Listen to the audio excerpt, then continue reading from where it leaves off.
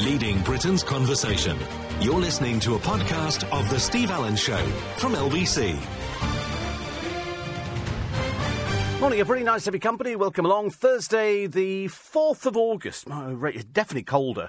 Definitely cold. You'll notice the difference when you go outside this morning. You go, it's a bit autumnal, isn't it? We're only into blooming August, for goodness sake. The good sleep that can beat back pain. If you're suffering with back pain at the moment, I know exactly how you feel. Orlando Bloom gets the family jewels out. Although, very wisely, the papers have decided to pixelate them. They don't want you to be embarrassed by things like that.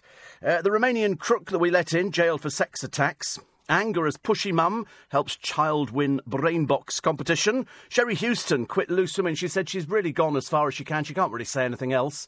And perhaps we can recommend a few others to go the same way. And council bosses are thinking about a memorial to Victoria Wood. All of that and more between now and whatever time it is this morning. But, I mean, who cares? To be honest with you, it's now, you know, we've got to that stage where the figures are the best that we've had in ages and ages. The 4 a.m. spike is even bigger than it was before, which is fantastic. And people love that. And it's, you know, it's great. I mean, to be honest with you, it couldn't actually be any better. Obviously, my other producer in conversation has woken up. We're really pushing it to the wire this week.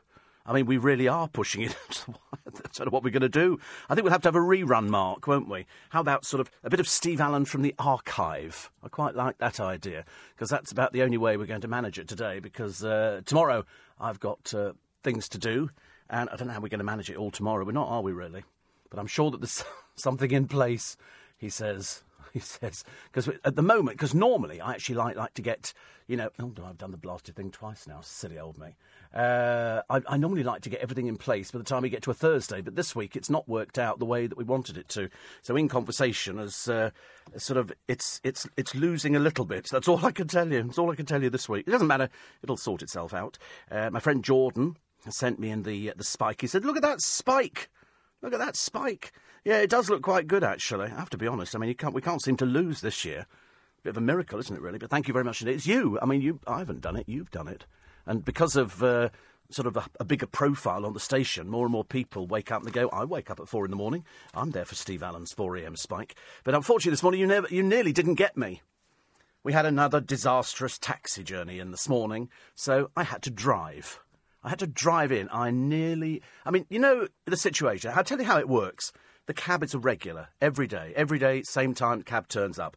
Sometimes we have stupid people who can't find me. I'm the only one standing on the road, me and a fox, and nobody else. There's nobody within 20 bloody miles in either direction. Anyway, so this morning, he turns up early, but he decides to go to sleep. So, and he's not parked near me. He's up the road somewhere. So I'm sort of standing there thinking, what are we going to do? I mean, he is here quite early, 25 minutes early. You would have thought, being intelligent, if he had the intelligence, that he'd pick me up, bring me to town, then he could carry on earning money. No, he decides to go to sleep for 30 minutes. So he goes to sleep, so we then get past the pick-up time. So I phone. You're late. I put the phone down. This doesn't faze him in the slightest. He's not moving from where he is, because he thinks he's on the right road, which he is. He's just nowhere near me. So it's now gone 5:30. We get to 25 to, and I phone him again. Where are you? I'm on so-and-so road. I said, you're not with me. So I put the phone down. 5 minutes later, I call him again. You're still not here. You're now really late. We're now getting to 1:45. We're now 15 minutes late. You've got 1 minute to start your little vehicle and push it round to wherever it needs to go to, but to be with me, or I'm driving in. Nothing, not a peep out of him. I'm in the right place. Listen, I've got a map. They send you a map. You can see where you are and you can see where they are. And he wasn't with me. So in the end, I thought, sod this for soldiers. I'm going to be really late. So I go and get my car out. Endless cost of petrol and stuff like that, as you can well imagine. And I bring it. As I pass him, I wind down the window and I shout, usual sort of things like, I hope you never work ever again. You're an idiot. And all that kind of thing. I'm now driving my own car in, which is a lot better than your one. So I drive in. 3/4 of the way into town, I get a phone call from the company. Your driver's outside. I said, he can sit there and whistle, as far as I'm concerned. And I explained the scenario of exactly how we've got to the situation where I'm having to drive myself in because you've got an idiot driver who can't find an address. I mean, the man was stupid beyond belief. And so that put me in a foul mood. But anyway, I thought that's always good, actually. If you come in a bad mood and then you look at the audience figures, that kind of sort of balances that out a bit, doesn't it? So you sort of get, and so that didn't help. Even that didn't help. I was still in a bad mood even after I'd looked at the audience figures. And even after people have been texting saying it looks good. Eddie Mayer sent me a text because I was panicking yesterday. I'm sorry to name drop, but wait a minute. God was talking to me the day before. And because I panic before I go to bed the night before the audience figures come out, because you always think in this business, just supposing you've gone off the boil, just supposing all of a sudden people fall out of love with the programme for whatever reason. Doesn't matter what it is. Maybe they just go, oh, I don't listen to it anymore. And all of a sudden they have to phone you up and go, listen, Steve, I'm terribly sorry. The audience figures have died. And you do worry about it. I mean, I shouldn't really, but I do. And they keep saying, don't worry about it. Listen, you walk it. I said, listen, I'm never that complacent about the audience figures. So I go to bed and I have a dreadful night's sleep. Night before Rage Hour, I lie there, tossing again, and then turning, and it's just and in the end I have to get up out of bed, and you have to wait till about 12 before this website puts up the thing. So I'm thinking, oh God, I'm not sure I can look at it. I'm not sure. And so I go on to it. I then develop a coughing fit. So there I am. I forgot to water the baskets. I look at the audience figures and I go, oh, that's all right. That's all right. And because I'm sort of fairly comfortable with it, I then just sort of sit down, have a cup of coffee and have a shave, and sort of think, phew, got through another one. Because that's what you do in this business. You're as good as your last set of audience figures. And you don't do anything different. So if the audience figures drop off for any programme, it doesn't matter. You don't do anything different. I don't all of a sudden think I'm going to change the style of the programme. I'm going to start putting in more newsy items. Perhaps, Steve talks politics for sort of 25 minutes. Or say, what did they offer me the other day? I laughed. I seriously, he's going to hate me for saying this. The producer said, we've been offered a book about a journalist who went to meet ISIS. I said, for which programme would this be? And he said, I thought for In Conversation. Now, we've clutched at straws in the past, but I've never done anything on ISIS in my entire life. I said, to be honest with you, if you can find anybody in ISIS who's a bit show busy, then maybe we can do it. I said, but at this precise moment in time, I'm not thinking Steve Allen in Conversation talking to a journalist about ISIS because he's been out to the country. And so he went, I thought that'd be the case. I said, just think showbiz, Versailles. OK, that's all you need to think about with this programme. There's nothing more complicated than showbiz and Versailles, because I'm fascinated by both of them, or the pyramids or anything like that, but certainly not ISIS. Thank you very much indeed. So, all in all, it's been a fairly traumatic few hours. But at the end of the day, LBC records its best figures ever. Now, whether this is as a result of Brexit, I've got no idea. It's certainly an opportunity for people to talk about it. And we've sort of touched on it briefly on this programme, like Brexit, and that's it. I don't do anything else, because I'm not that sort of presenter. I'm afraid I'm what they call lightweight. I'm very lightweight presenter. If something really ghastly happens in London, then I can step up to the mark.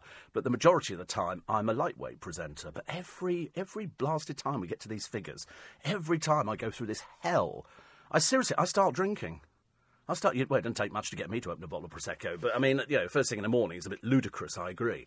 And I sort of think to myself, I don't know, just supposing 1 year, all of a sudden the audience vanish. But it doesn't. It seems to get bigger and bigger. I mean, how much bigger can it get? Answer is a lot bigger, because the more people you tell about it, it doesn't matter. You might love this programme, you might sort of love James O'Brien more. Obviously not. But, or you might like sort of Sheila Fogarty. It doesn't matter. There's something for everybody. And that's the whole idea about it. It's supposed to be radio. More people are tuning into radio now. More people are getting addicted to radio because you can take it with you. You can't take television with you. You can take radio with you. It doesn't matter if you're in the car or you're on holiday or on the beach or, cycling. You've got your little earpieces in. You can listen to LBC. And that's why it works. So, I have to say thank you because, listen, without you as being part of the spike and being part of the audience figures, which are fantastic, I mean, it's seriously gone up. I mean, it's very nice, and that's what gives me a contract at LBC. That encourages my boss to say good audience figures, and we have to sit down and we have to go through it in front of everybody, which is always my worst nightmare anyway. Just in case one day they've actually gone off, and so they then go, oh, Steve's figures, because I'm always the first one at the meetings. Everybody be sitting there. All the presenters go except the people who are on air. And we all sit in this room. All the producers are there, news people, everybody. We all have to sit in this room. And then we have a little chat about the way it's going. And then we get down to the audience figures. Because I'm the first one off. Because I don't know why, I start the day. Because it's called early breakfast, which sort of intrudes onto a bit of Nick's breakfast because I'm sort of there as the part-time warm-up. And so far it seems to be working. But you always worry, just supposing because they do it in graphs, they do bars, and you have to sit there and look at it and you think, and you can't jump up and down and go, yeah, get really excited because it makes it look a bit bad. So you have to sort of pretend you're not particularly bothered by it, but secretly you're really bothered by it. And as long as my boss likes it and as long as he's happy with what we're doing, I'm happy. Because that's all I'm pleasing. I'm pleasing the boss. If he doesn't like me, if I get a boss in who doesn't like me, then, I'll be wandering off and sort of knitting outside the tumbrils, I think, and waiting for the guillotine to drop. But so far, we're doing all right. So biggest audience, biggest spike we've had for ages. And I've got friends in the business who tell me, when I said yesterday about, I wonder what the audience figures will be like, what LBC's audience figures will be like. And a lot of friends of mine in the business were writing back, like Eddie Mayer, saying, it's going to be up. How people know, I've got no idea. I just think people guess.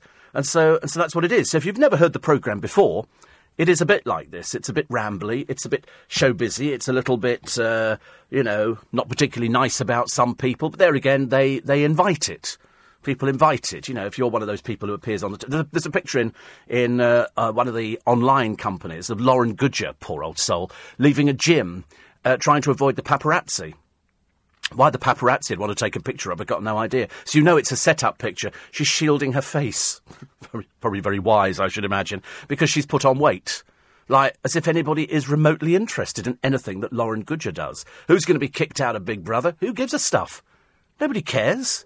Nobody cares about these people. It could be Grant Bovey, who, to be honest with you, is just a nobody. A total nobody. Ridiculous. And then Eamon Holmes has been angling for a bit of an award. He's obviously trying to get something before he passes on to us sitting on his cloud upstairs. But I don't think it's going to be happening anytime soon. And Sherry Hewson quits live on air. She said, I've gone as far as I can with the programme. And so I've written to Colleen Nolan saying I think your career's gone about as far as it can, really. 84850 steve@lbc.co.uk. That's the way it works. If you're stupid or you're not particularly intelligent, then I have to cancel you. I have to bin you, which actually gives me immense pleasure. I can't tell you how much pleasure I get through binning somebody and then telling them that age-old Steve Allen line, now you've got no friends at all. And it's generally sort of, they're just sillies. They're silly people. They've either got a drink problem or there's something the matter with them. They've got a few screws loose. And so they obviously write to loads of people because when you sort of check on their thing, and if ever it's just sort of a one-off and it's rude, you just know it's the same person. And it's probably a woman. Don't know why. We've got this mad woman in Twickenham. I mean, she's mad as a fruit bowl. I mean, she really is completely off her trolley. She should have been sectioned ages ago. But if ever you get them, and luckily I hardly get anything at all, you just go, and they disappear. It's great, I tell you, the power that you have at this time of the morning. Because it's 4:15 and I drove myself in. You're listening to a podcast from LBC. Oh, such a bad mood today, such a bad mood.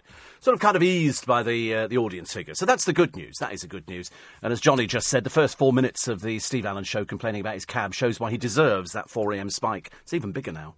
It's even bigger. In fact, they even mentioned it in dispatches. They've said, Steve Allen's spike, still there, bigger than ever.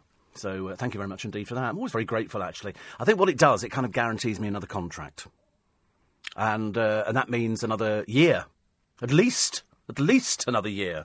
So I can eat. Thank goodness for that. So anyway, we're sort of leaving Mark the producer, sitting there worrying to heck about what we're going to do this week for In Conversation. I think we should have a best of Steve Allen. I think it should be a treat.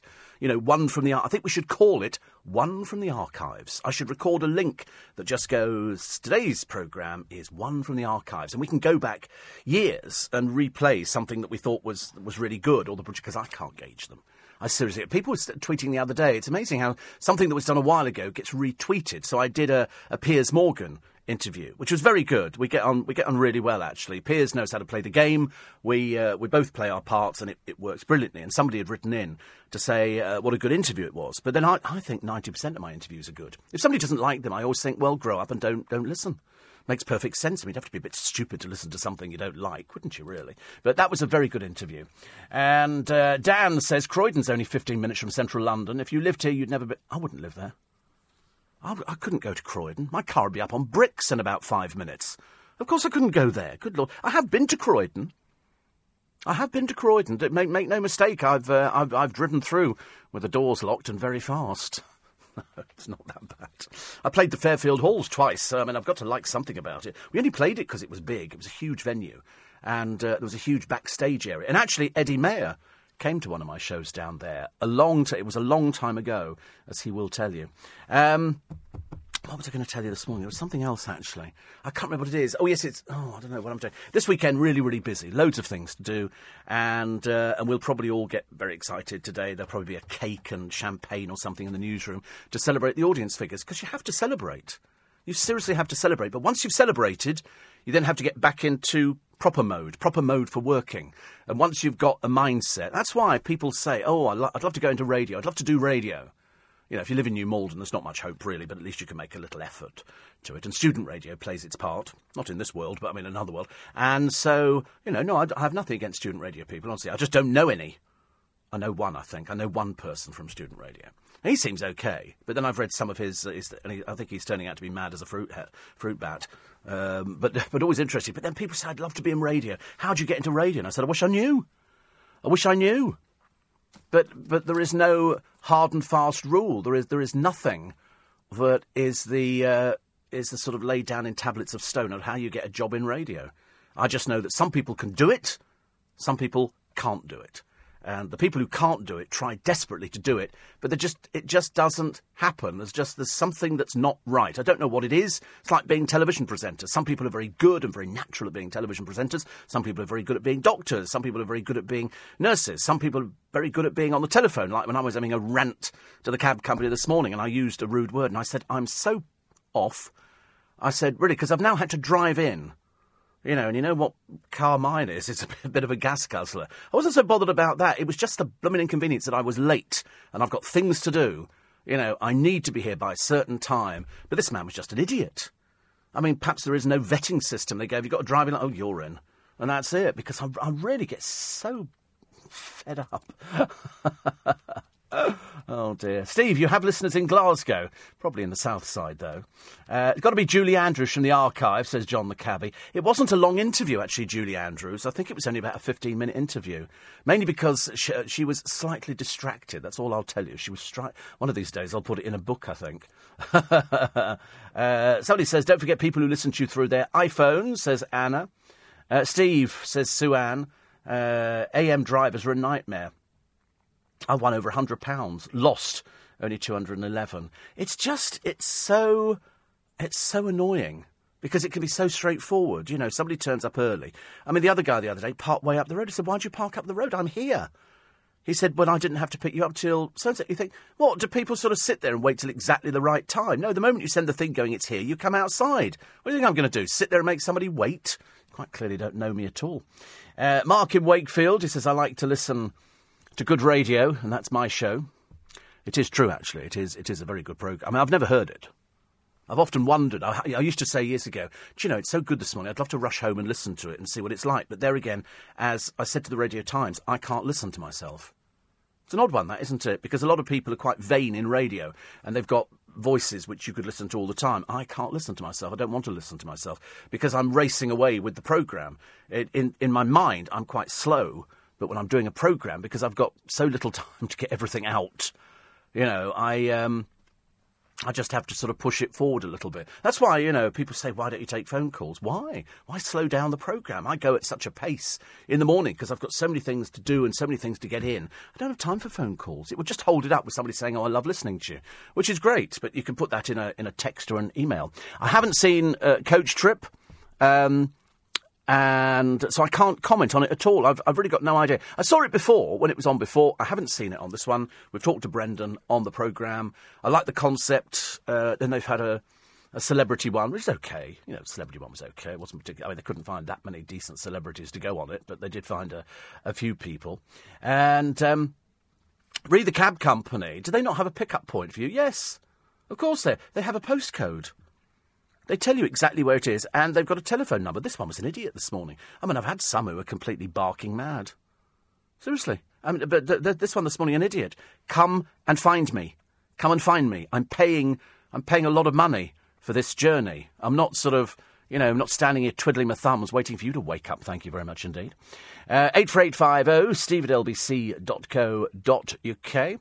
Are you performing at the Magic Circle? I don't think so, no. And have we got any tickets left? No, they sold out months ago. Always a sellout. Always a sellout, the show. And always very nice, actually. Congratulations, number one, says Michael. He says, with all your cab problems, why don't you contact with a more reliable company who appreciates driving a celebrity? I'm not a celebrity. I'm a radio presenter. I don't do celebrity. I'm a radio presenter. You know, if some people in the business choose to call themselves celebrities, that's their business. But I'm just a radio presenter. Can you imagine a radio presenter who thinks they're actually a celebrity? That's as stupid as Grant Bovey going on a celebrity programme when he's not a celebrity. He's not famous at all. He's a spectacular bankrupt who just happened to be bonking Anthea Turner and then cheated with somebody else. And the way he's going in the Big Brother house, he's just vile. How does that make you a celebrity? It doesn't make you a celebrity. Ridiculous. Angela and Bob says, still here under the duvet. Well done on the listening figures. Yeah, I mean, listen, how many years have we been through this? How many years? I always remember Angela and Bob, every time it snows, they're in Pratt's Bottom. They always send me a photograph of their garden, which looks like everybody else's when it's covered in snow, but I always laugh at it. Because every year I was thinking, that's the barometer. We were looking at the weather yesterday, and because it's getting a bit chillier, I've decided I think we're in for a really bad winter. I really think it's going to be quite snowy. Good to be back on the early shift, says Matthew. Any more debacle with the train doors not opening? No, not yet. Not yet. Ian says, my mum now listens in from Devon. She only started in the last week, so she won't be in the current figures. I quite like that idea. And somebody says you should start a spike pool karaoke to get in. Instead of singing, you could do a live interview on your way in. Yeah, right. You imagine how angry I'd be some mornings. Seriously, I mean, I was such a bad mood. But anyway, the car performed beautifully this morning. I'm just glad I didn't bump into any traffic on the way in. So I didn't get in here till about 3:15, which is very annoying because, you know, I've got so many things to do. I don't have enough time to faff around with an idiot. I really don't. Josh in East London, yes. And another one here. This is, there you go. There's somebody now with no friends at all. I just love doing that. Honestly. Really makes me laugh, actually. We've got a busy weekend. And this is from Robbie. He says, we're heading to London from beautiful but boring Cumbria. Virgin first class. On the Strand, afternoon tea at One Aldwych. And then off to see Roy Ayers. Good God. Didn't even know he's still alive. Roy Ayers is still alive. He's playing at Ronnie Scott's. Blimey, that is a blast from the past, isn't it? I've got some Roy Ayers albums at home, which is good. Congratulations on another well-deserved award. With a polished mix of engaging presenters and programmes. Are your producers eligible for honours? Certainly not. I'm saying, producers? Honours? What for? Why would you give them an honour? Listen, they're grateful to be working. Seriously, you can't give them honours. That would spoil them. That would ruin them completely. They get ideas above their station. They'd start worrying about, trying to, they go, oh, no. So now I'd had a producer some years ago, actually. Many, many years ago. In fact, it was more years ago than I care to remember. And he didn't want to be a producer. And the reason he didn't want to be a producer is he wanted to be a presenter. So he was being a producer, filling in, whilst he sort of tried to work out how he was going to be a presenter. But, of course, the problem is with LBC, if you see it as a problem, is that we just don't take on presenters like that. It's, because we're very much reliant on audience figures. So the person that you book has got to have some sort of proven track record. And so he decided that he wanted to be a presenter because he reckoned that if I could do it, just about anybody could do it. Because it's not difficult to sit here and just talk. I mean, to talk and make sense, of course, is slightly more difficult, and to make it entertaining and to produce an audience and at the right price is a little bit more challenging. But that we overcame, and he managed to convince the management one Christmas to give him a show. And it was on Boxing Day. And it was the worst abomination I'd ever heard in my entire life. And I'm not particularly sort of fussy about people on the radio, because I always think if they've got an interesting voice, then that can get you through something. He was awful. He really didn't have the faintest idea of what radio was. He didn't seem to connect with anybody. He thought that if you just sat here like me and sort of slagged a few people off, that was radio. But of course it's carefully crafted. This is carefully thought out over years and years and years, and you put it all into the mélange, and you make something of it. He just thought you came on air and went, Lauren Goodger's fat. And that would be a standalone statement, whereas in fact you've got to back it up. You've got to tell people why you think she's fat, why you think she's talentless. You know, they've got this poor girl, Marnie Simpson, I think in the Big Brother house. I mean, she is dumb. I mean, she's sort of stupid and defies everything. How many eggs are in a dozen? Well, she didn't have the faintest idea. I mean, that's what you call thick. I mean, that really is embarrassing, isn't it? Somebody who's that dumb. How many eggs are in a dozen? Don't know. They don't think they need to know. It's worrying, isn't it, really? So, you know, she might as well just sleep with somebody in there, because that's about as good as it's going to get, dear. You're listening to a podcast from LBC.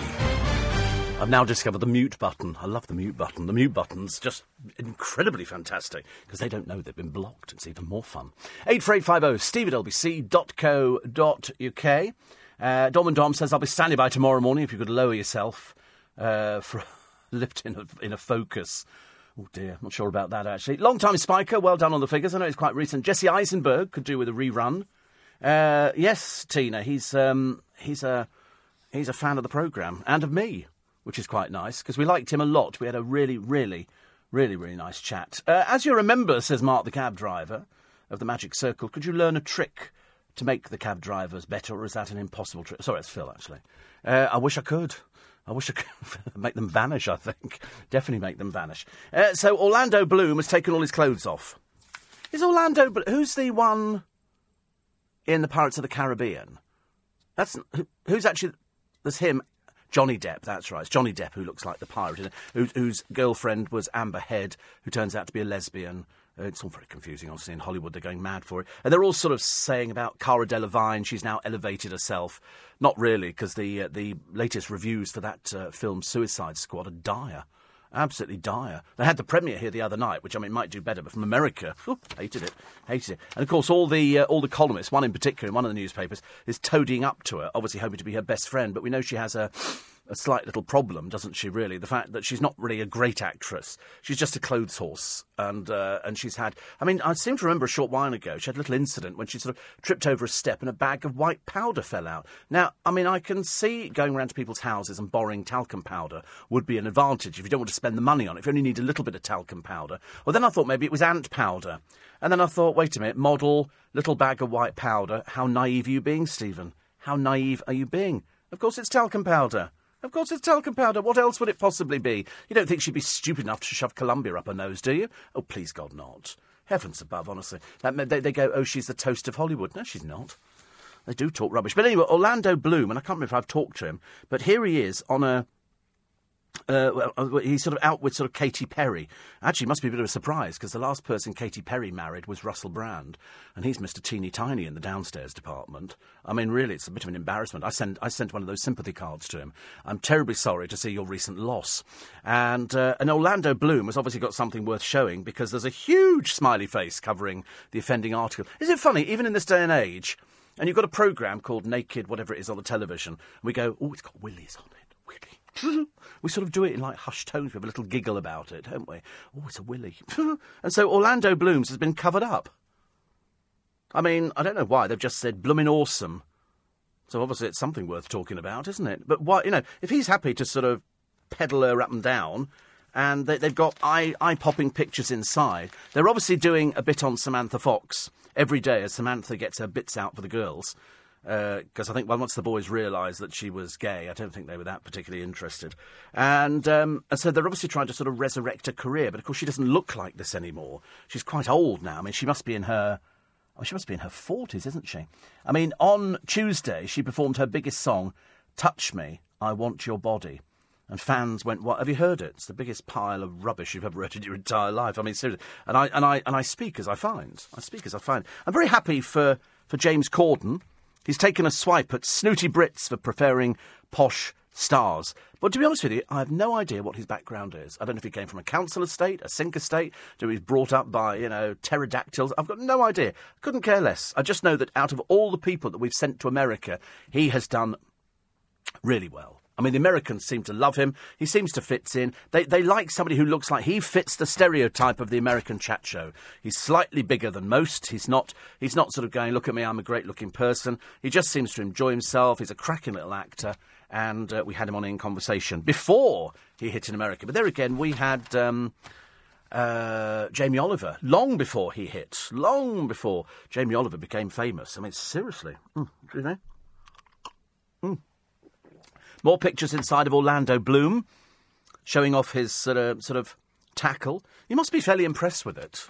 I personally wouldn't take my clothes off for love nor money, thank you very much indeed. As we discussed the other day, where somebody sort of seemed to think that there'd be nude pictures of Steve Allen. I think highly unlikely, believe you me. I haven't been on a bench. I haven't been on a beach since I was about 12. So, and even then, I don't think we had a camera. We had a box brownie, so there's going to be any pictures of me half naked will be in sepia. There won't be anything that's either colour or black and white. There's nothing. In fact, the only picture is in Dale Winton's book, and I'm in a disco with my shirt undone. And it's a dreadful picture, but that's about as good as it gets. The very idea that people think there could be nude pictures of me, unless somebody's crept in while I'm asleep, which I think is highly unlikely. They just don't exist. I mean, certain people, have to keep it covered up. I'm one of them. So here's the lottery winners. Very good. I'm very happy. There's 1, 2, 3. There's about 5 of them. They're all going to get probably about 12 million each. Not bad, is it? £12 million each. And one of them just wants a garage, and somebody wants to update their home. But they're not bad homes. One of them is beautiful. Really is beautiful. So that'll be quite nice. Aubrey up for the chop. Aubrey's some old tart who's in the Big Brother house. She's an American... an American reality star. She's been wrapped over a shock stunt being termed Spitgate, which is amazing. They say here she secretly spat in a jam sandwich and a cup of tea before handing it to Stephen Bear. I mean, she's a bit disgusting. The ex-on-the-beach hunk then ate the sarnie and drank the tea, completely unaware of the stomach-churning content. Singer Aubrey was hauled into the diary room and issued with a final warning. What an old tart. What an old tart. Not particularly attractive, really, really chavvy, and disgusting with it as well.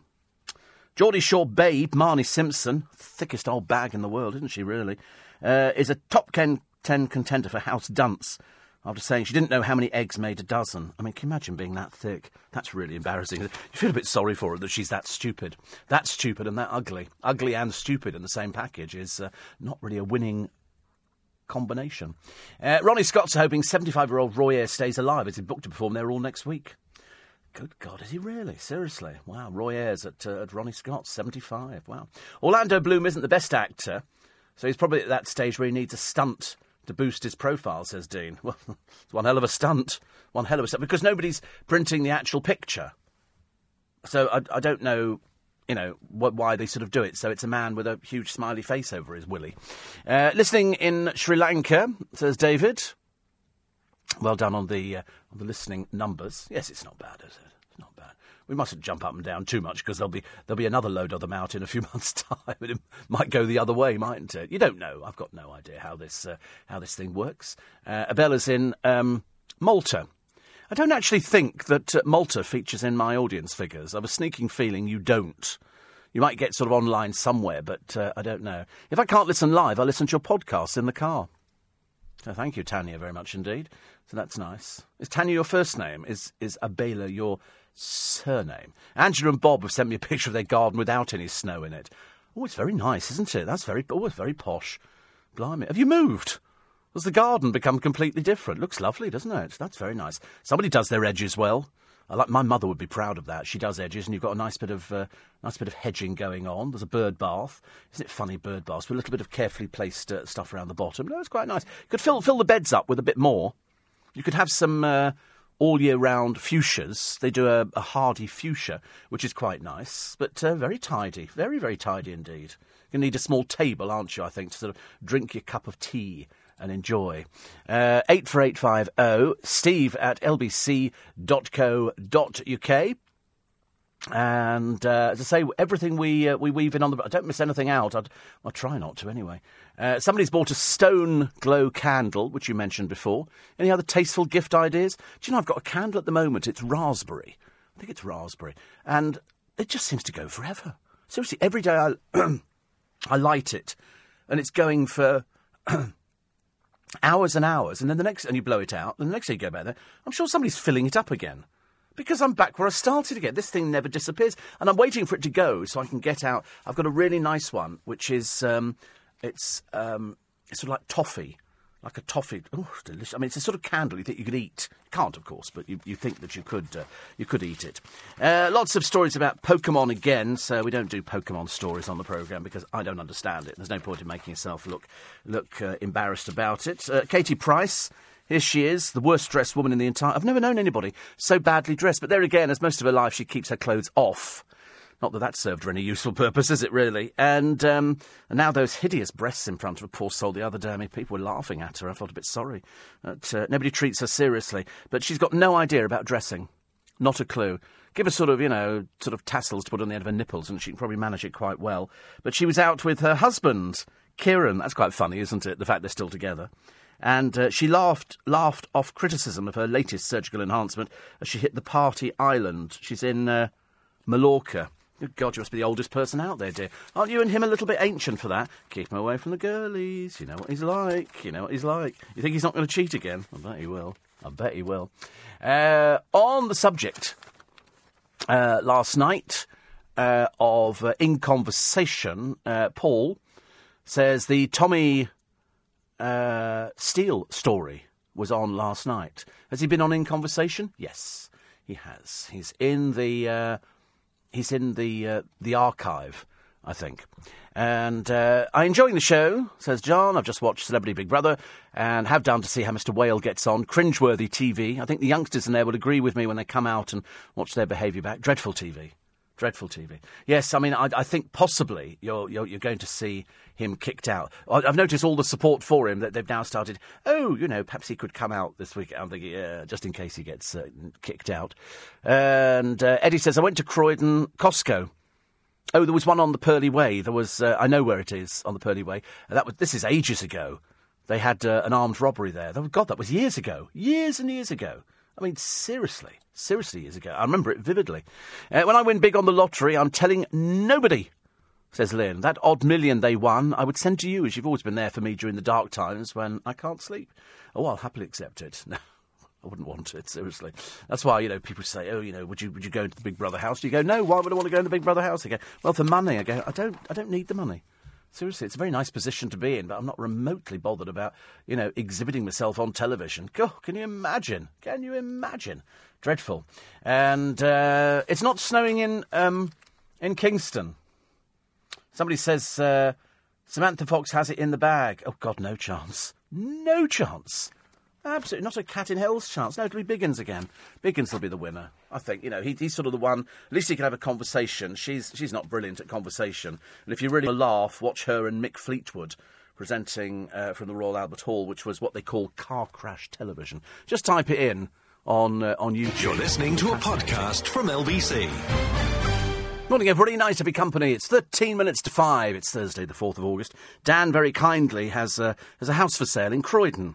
And he sent me a picture. He said, for $365,000, he said, I'll throw in the cladding for free. Do you remember when people used to go round? I think they had it in Coronation Street. Stone cladding. That's where people put this ghastly, hideous stuff on the outside of houses. And, of course, it then turned out it was really, really bad because the bricks can't breathe.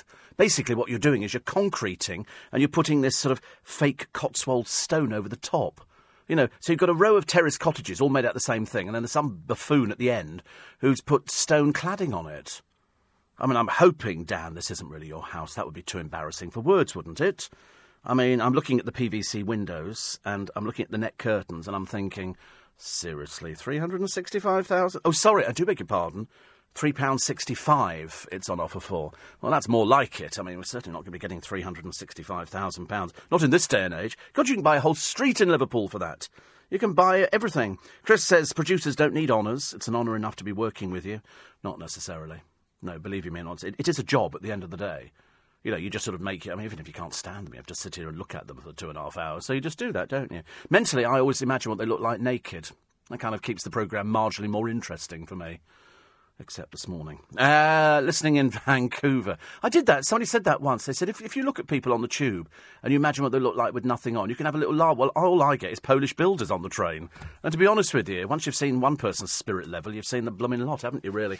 And so I sort of sit there and I'm sort of looking at people. And somebody said, imagine the audience naked. Imagine what, your audience... And I think, I don't think I can do that, really. I don't think I've got that vivid imagination.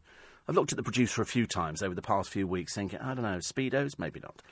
You worry about that. He's off to Pride, I believe, which is Saturday, isn't it? Saturday in Brighton, which is where they've got that new tower thing, which Paul Hollingdale was telling us about the other day. It's called what? I360. I360. It can take 200... Imagine being stuck with 200 people if the thing breaks down. Imagine 200 people up there, half of them having breakdowns in front of you. Get me out, get me out! That... I'm not sure. I just sit on the ground, actually, but it's a glass floor, so you can look down at the same time. It's just like a giant funfair ride. I quite like the idea, actually. 84850. Somebody was talking about the terror stabbings in Russell Square. I have to tell you that I know Russell Square very well. The park in the middle is an absolute hotbed of people hanging around and people drinking and everything else. It's literally sort of very near the British Museum, and there's a couple of really big hotels there. But so I'm not at all surprised, but we just have to accept these things now, don't we? We accept the fact... The worst thing is, I heard somebody talking to Darren about it, saying...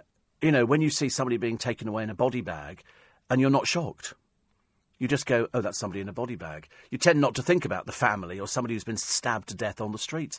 I mean, I keep asking this question. Who's walking around with knives? Who's walking around with knives? Ridiculous, isn't it? It is absolutely ridiculous and so worrying. So worrying, but, It's hey-ho, and we have to get on with things, don't we? I always think, never put yourself in a situation, but when you're sort of with people... I look at people all the time. I spend a lot of time looking... If they look slightly suspect, I just sort of look the other way. Much, much easier. Much, much easier. So if you have just joined us, it's nice to have your company this morning. It's Steve Allen's Early Breakfast. 10 to 5 is the time. And as we celebrate record audience figures, and the spike gets... ever bigger. We just have to say thank you very much indeed, which is nice. For those people who didn't do as well with their figures, don't worry. Don't worry, you live to fight another day. And somebody says, I'd love to see you do the Sky paper review. What for? What for? I don't need the money. And that's what they're doing it for. You do it for the money. And so I'm not there. It says, why don't you do it? Your fellow presenter, Ian Dale, does it. Yeah, and he's very good at it. But it just doesn't interest me. I've no interest whatsoever in being on television doing the paper review. Thank you very much indeed. Dean says, have you got a drink nearby? You seem to have a little frog in your throat. I woke up actually thinking I was going to be sick last night. I don't know what perhaps I'd eaten something. But I did sort of lie there thinking, oh, God, am I going to be sick? You know what it's like when you think you're coughing a little bit and you think, oh, blimey, definitely not good. I had emergency surgery 2 weeks ago. And I can't sleep now more than 2 hours at a time. The major advantage, says Michael, is that I found you. There you go, you see. And somebody said to me this morning, one of our fellow presenters, because there's a whole raft of us in this building in the morning who come in and who are working on air. And sometimes I'm lucky and they listen to me. Unfortunately, I don't have the facility to listen to them. Well, I probably do, but I don't know how to operate it, so I'm useless. And because... they're all music-based, they have the opportunity of sort of listening in and sort of finding out what it is. And I did say to one of my friends, Rich, this morning, we were talking about the audience figures. I said, but of course, the reason I've got this spike, I said, is because I'm not playing music. I quite like to play music. I was thinking about it some years ago. I thought I'd like to have a programme where you can have a little bit of music, but it would be all my favourites, and it would have to be oldies. It would have to be gold music. I'd like to sort of play... Tears of a Clown by Smokey Robinson or something like that. But the trouble is, because I want to talk all the time, you wouldn't get much of the music played. So when I used to work out in Vienna, I used to cut the record short. They used to hate it. They used to say, oh, there's another 2 minutes, Steve, on there. I go, no, give me the microphone back now. I just have this burning urge to talk. And they go, but that's music station, Steve. It's music station, Steve. And I'd say, yeah, but I want to talk. I've got things to talk about. I couldn't bear to work on a music station now. It would drive me mad. You imagine sitting there. And they go, and you can only talk for 10 seconds. Oh, really? God, blimey, I could talk about 10 seconds, talking about what I'd be doing for 10 seconds and make it last half an hour. That's what I do. I couldn't cope with it. So I get slightly frustrated at times. But then, at the same time, it's a great business. So for my friends whose programmes maybe have lost a little tiny bit, it doesn't matter. Next time round, it'll go up again. Because you're not doing anything different. And that's what it is. And people, as I say, I told you at the beginning of the programme how panicky I actually get. I really do get panicky over it. I shouldn't do, really, not after all this time. You would think, actually, every year they give me another contract. Somebody's got faith somewhere. And I think what they would actually say is, if ever Steve Allen lost his audience, that would be something the matter with the figures. Because, I've been doing it for so long that I've got a hardcore base of fans. I've even got people who listen, you'll love this, who don't even like me. How funny is that? How simple are they? Few screws loose. Mainly trolls. But I think I've got two troll. They can't stand me, but they listen every single day. That's a sign of really being lonely, isn't it? Poor soul, honestly. Christopher Biggins is the chap for me, and he's smart and unassuming. He also doesn't like bullying. He's very personable. He's got a terribly infectious laugh. Seriously, when Biggins laughs, and we've had some sessions, me and Biggins, over the years and with other people, he's fantastic. He's great fun. What you see is what you get. There's no airs and no graces. He's just, and he knows everybody. He can find, I sometimes think if I'm going into a situation, and people sort of listen to me, or like over the past couple of years, we've been doing our Make Some Noise for charity, and people have bid for afternoon tea with me. And it means that we go out for afternoon tea for a couple of hours, and a lovely hotel gives us tea, and we raise much needed funds for charity. And so I quite like that. But I often think at the beginning, I wonder what people's perception is of me. I wonder what people think. I know that 99.9% of people absolutely adore the programme and they love it and they write in all the rest of it. Then occasionally you get a numpty, and occasionally you get a sad. There was one person the other day, it was so funny, recommended I read the Bible, which was quite sweet actually. So I went out the other day, I had a flick through it. Well, to be honest with you, there's not many good stories, is there? I mean the water to wine stuff I was doing years ago at the Magic Circle. Seriously. And all this sort of, hanging around in sort of the Garden of Gethsemane, and stones rolling away and crucifixions. I mean, it's quite gruesome at times. It really was.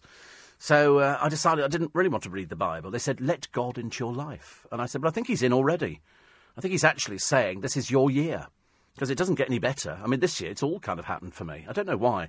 Whether or not it's out of sympathy and people think I'm going to sort of disappear, completely sort of just vanish in a huge puff of smoke. And so I get the Arkiva Award, then we get the Radio Times Award, as voted for by you, and that's very excited, and then we get record figures. I mean, it's seriously, barring a £61 million lottery win, I'm going to be sick. Really happy for that couple in Monmouthshire. Really, really, really happy for them. I hope they enjoy every penny of it, because it could have been mine. But I'm not bitter or jealous, but I did predict Welsh Wales. I did say Welsh Wales it was going to go to, and it did. And I hope they enjoy it. That's the whole idea. Was that you on the front of the Radio Times? No, that was Eddie Mayers on the front of the Radio Times. I'm inside on page 3. You can't miss it. And you can also find me online. I think it's radiotimes.com. Radiotimes.com. And then you get a picture where they've superimposed people around me. It's a lovely little photo session. Seriously nice little photo set. I think the photos came out quite well. I was a bit surprised because I'm not a photogenic sort of person, but then I shouldn't have to be. I'm a radio presenter. Why do I need, to have good pictures, as they say? And on top form this morning, Paul from Nunhead, as cynical as I am, he says it's quite clear what Lauren Goodger's up to. Her agent is fattening her up so she can lose weight in her Christmas Keep Fit video. Of course. Listen, why would anybody be interested in a fat blob like her walking out of a gym in Essex? They're not. She's an old has-been. Nobody's interested. And, of course, she's covering her face. I mean, unless she's had really more of that ridiculous pumping up with the surgery thing where she looks absolutely ludicrous. But you're right, and we're about right on time for the Christmas DVD. So put pictures of people looking fat in a park and then go, oh, look, got a DVD out. I mean, I wouldn't buy anything from Lauren Goodger. Seriously, clothes, makeup, nothing. She doesn't design. She can't. It's like, they put Gemma Collins on the television the other day. I mean, God, what an embarrassment. I mean, seriously. You just felt immensely sorry for her. And there's a family as well. That's a fact. Not that she's got a family. I don't think anybody's really interested. I think all they do is they just want to sleep with the fat bird, and so she finds people who are coming out of prison. And that's it. She can't find anybody else, and she's got a vile temper on and a vile mouth. Really, not pleasant at all. But, I mean, I think you're quite cynical, Paul, that her agent's fattening her up. I don't think she needs fattening up. She's fat already, darling. It's as simple as that. I will tell you about Sherry Hewson, who quit live on air, says, I've kind of said everything there is. which is a bit like me coming on air and saying, I'm sorry, I can't think of anything to talk about this morning. I'm terribly sorry, I've got nothing to talk about. The Steve Allen programme has left the building. I mean, how can you say I've said everything that there is? There isn't. There's always, every single day, there is something different. I can now spin 10 minutes out of somebody saying I've got nothing to talk about. Easily. It's like somebody said to me, I remember years ago when this programme first started, and we used to rely on letters coming in because we didn't have computers, we didn't have mobile phones, so I used to rely on letters coming in, and if not enough letters came in, I made them up. And I would read out, Mary from Whitechapel has written in, and then people would write in the next week going, oh, you mentioned Mary from Whitechapel. I think I know her. You think you can't do. She's a figment of my imagination. Then gradually the letters got more and more and more and more, and so it went on. So there was always something to talk about. And then I discovered the newspapers. They got me a set of papers. I could do 3 hours just on the newspapers. I can get through an hour on this programme. We're heading towards the news at 5, and I haven't even touched the newspapers. So, in fact, I can get to probably about, I reckon, 6 o'clock this morning without actually going inside the newspapers, and then I've only got to do half an hour, and then we do the free podcast, but that comes from a different department. Dave's got to sort of get all the things out, and complicate and staple it together and decide whether we want to talk about this one. Sometimes I just throw them away. I'm just a bit like that. But, no, I mean, so we've done an hour. Basically, we've said thank you to you for listening, and we haven't even got round to the papers. But I will tell you about Sherry. I mean, if she really thinks that she's dried up, I'm sure she is in certain departments, but after all these years, then she's sadly mistaken, because I think she's got loads to talk about, and I think she should stay. It's as simple as that. You're listening to a podcast from LBC.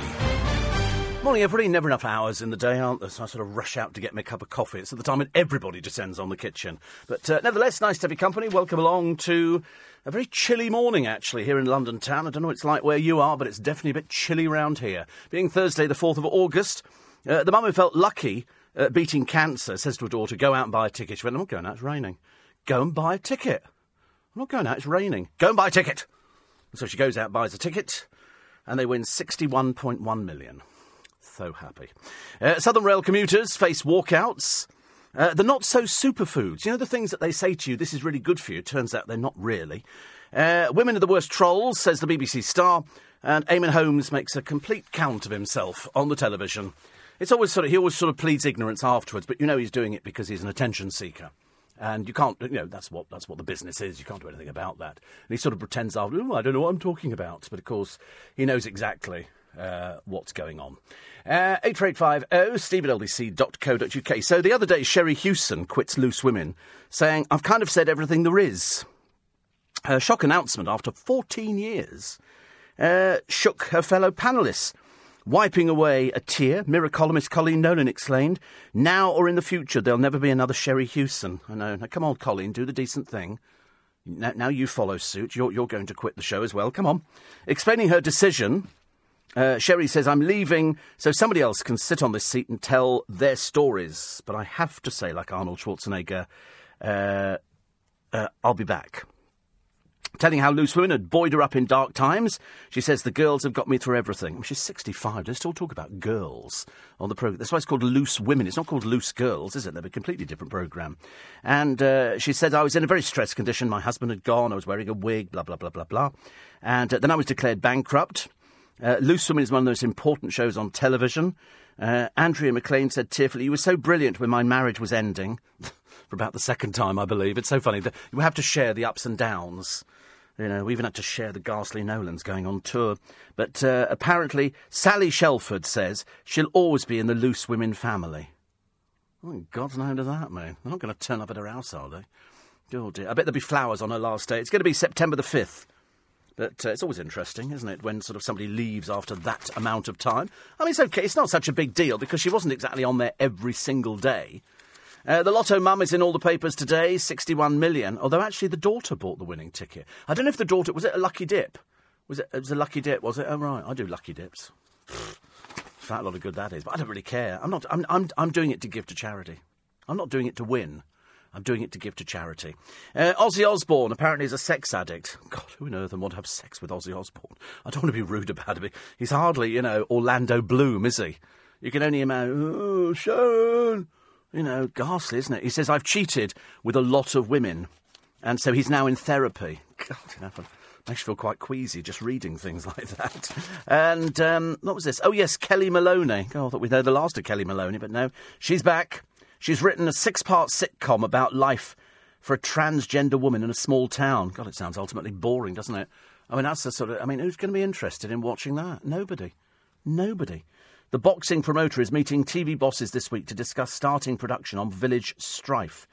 It focuses on, riveting story here, Lily Muir, whose adopted son comes back to find her in the Lancashire town after transitioning into a woman. Oh, God in heaven. It's like Last of the Summer Wine, but with drag thrown in. It's something similar, isn't it? Something similar. In fact, somebody says it is a cross between Mrs. Brown's Boys and Last of the Summer Wine. They said there's been a lot of interest in it, and now Kelly's hoping to secure a commission. I love the way she's sort of going in there to discuss starting production. Nobody's commissioned it. They're not going to commission something like... They're not going to be interested. Seriously, it sounds ultimately dull and boring. It's like sort of The Only Gay in the Village. You know, having a programme about that. That'd be boring as well, wouldn't it, really? Oh, I don't know, actually. In Towie, there is only the gay in the village. The only gay is Bobby Cole Norris. And he's just about as gay as they come, really. In fact, it's almost embarrassing. I'm not at all surprised he doesn't have any friends. His only friends appear to be the people on the show, which shows what a sad existence he's undergoing. Kelly has a love interest in the plot. She's joked she needed to give herself a bit of romance. Yes, you remember, of course, she went on celebrity dinner dates, again, another delusional one, and the bloke on it went, oh, right. He decided, having seen her, they didn't want to go on a dinner. They had the dinner, but he said, you're not to show this programme, so they binned it. You know, nobody was really interested. I mean, you know, he's a 62-year-old former boxing promoter, you know, and I'm sure it's all very happy and all very la-di-da and all very wonderful, but it's not going to go into a programme on the television, Village Strife. And so she wants a bit of romance. I don't know, do you think 62's a bit past it for a bit of romance? I don't know, I think. Steve, why don't you ask Mr. Ferrari if we could get a job on Sky on his panel show called Pledge? No, I don't know why. Why do people think that there is this transition that occurs between working on radio and then going to work on television? Is it sort of every radio presenter goes, oh, I'd love to be on television? Because, you know, in this building, there are sickeningly good-looking people. I don't want to mention them because they know who they are. I mean, some of them are really sickeningly good-looking. I mean, I just look like some old man who's walked out of a home. Seriously, I mean, I've started shuffling, you know, and carrying my little colostomy bag and things like, you know, and you get to that stage where you see them looking at you thinking, poor soul, honestly. But at least he's got an Arkiva award and he's got huge figures, so that's all that matters. So I can get away with it. But I just don't see why people want to do a bit of radio and then they go, I'm going to do a television show at the same time. Whereas, in fact, you know, television can be your downfall because people see you and effectively, once you've been on television, you can't really do anything about it. So, in other words, if you sort of fall prey to some of the drugs and the drink and the boozing and stuff like that, you can literally effectively wipe your career out overnight. You have no privacy at all because people go, oh, that's that person. I remember seeing somebody years ago, a very famous person, in Richmond, and they were well worse for wear. Two very famous people from television news, really, really, you know, very, very well known. And they were in the gutter. One was on his hands and knees, crawling on the gutter. They were so drunk. And, of course, I mean, I saw them. I went, oh, that's so-and-so and so-and-so. And I thought, had I known, I could have taken a picture. But, of course, I didn't have a phone because phones weren't around in those days. But then all of a sudden phones come out, and that's why people get pictures taken all over the place, you know, because people like to catch up. And the quality of the pictures is phenomenal. I mean, absolutely phenomenal. It really is. I mean, absolutely. I'm absolutely amazed at the quality that you get now. I mean, it really is absolutely amazing. Jack and Vera Duckworth had cladding in Corrie, says Chris. I know, but without realising just how dreadful it was, just how really bad it looked. Darren in Perth says, do your record figures include international listeners? No, you don't. You don't feature in figures. I know. Does it feature on digital? I don't think so. Actually, I don't think so. So no, it's just here, which is great for us, but of course bad really for you. Samantha Fox is 50. That's her age, not her boob size, says Ian. I know, but she's. I mean, people say, oh, she's big in Japan. No, she's not really. But at least she's made an effort to go in there. But she obviously needs the money. And the other girl, who apparently is a millionaire through doing porn, I don't believe she's a millionaire at all. These sort of people generally hype things up. And so I'm always fascinated by what they say. I'm always interested. And they go in there and you think, it's like when sort of Grant Bovey went in there. Everybody knows what a failure he is, as his company went under for £50 million. That's called spectacular failure. What have we got here? Granddad's stolen war medal back with his family after 46 years. And America's shot talent. A contestant hit by a flaming crossbow bolt as the TV stunt misfires in front of Simon Cowell. He says, why are we judging this act? You need to go to hospital. I'm serious. Well, you put circus acts on there, Simon. That's your problem, isn't it? If you didn't have to trawl East European circuses to try and find people. And that's all they actually do now. They just trawl them on there. So you've got America's Got Talent. And they're just not very good, some of these people. And if, of course, there's a fatality, that's the bit that people seem to like. I don't know why. I've no idea why. It's just... Oh, look, here's somebody from Emmerdale, Gemma Atkinson again. She's decided to strip off, and it's a message for women to be proud of their bodies. Just to show off, aren't you, really, dear? That's all it is. I mean, to be honest with you, the sooner you're out of Emmerdale, the better, because you're holding it back. It wasn't the same since Annie Sugden, left the kitchen table. And now you taking your clothes off and going, be proud of your body. Why are you covering everything up then? If you're proud of obviously you're not proud of your body. Obviously you're lying through your teeth. Because she's covering her boobs with her hand. So in other words, it's cheap titillation. And she's got one leg coquettishly moved in front to sort of protect the innocent, as they say. So you're not nude at all. You're just sort of covering up. You want to go nude, darling, go nude. Don't be all shy and just do it because you're a show-off. I mean, that's just ridiculous, isn't it? Makes you look very embarrassed, very embarrassed. I was going to read my stars today. I wonder if Russell Grant has predicted anything fantastic. And he says, avoid rushing by planning ahead. Think twice about buying used machinery. Ooh. Why would I be buying used machinery? Anyway, he says here, keep stairs and passageways free from clutter and use prescribed safety gear where necessary. What does he think I'm up to? Goodness only knows, Russell. What's going on? I've never been out and bought machinery. I've got one of those Karcher window vacuum cleaners, which is very good. So you clean the window with this stuff, which is very good, actually. Very, very good. And you mix it up in the body, and then sort of rub it over. And then the vacuum cleaner hoovers it up. And it makes your windows really shiny. Really, really shiny. Really good, actually. Very good. I was even more impressed than I thought I was going to be with it. The Daily Star. Big Brother star for acts in Spat. Can't believe somebody would actually spit onto somebody's food. Disgusting old trollop. My family scooped 61 million. Really, really pleased. And Orlando Bloom gets the jewels out, but the papers decide they're not going to show you them. I don't know why. Like we've never seen one before. Goodness sake. Gore blimey. James Corden taking a swipe at snooty Brits for preferring posh stars. I don't. Rougher the better. Rougher the better. Why does somebody have to be sort of posh to get it? I suppose because it's that Benedict Cumberbatch kind of thing, isn't it? People like the public school people. They like, preppy boys and things like that. People who've been to Eton. I suppose that's why people like Spencer Matthews.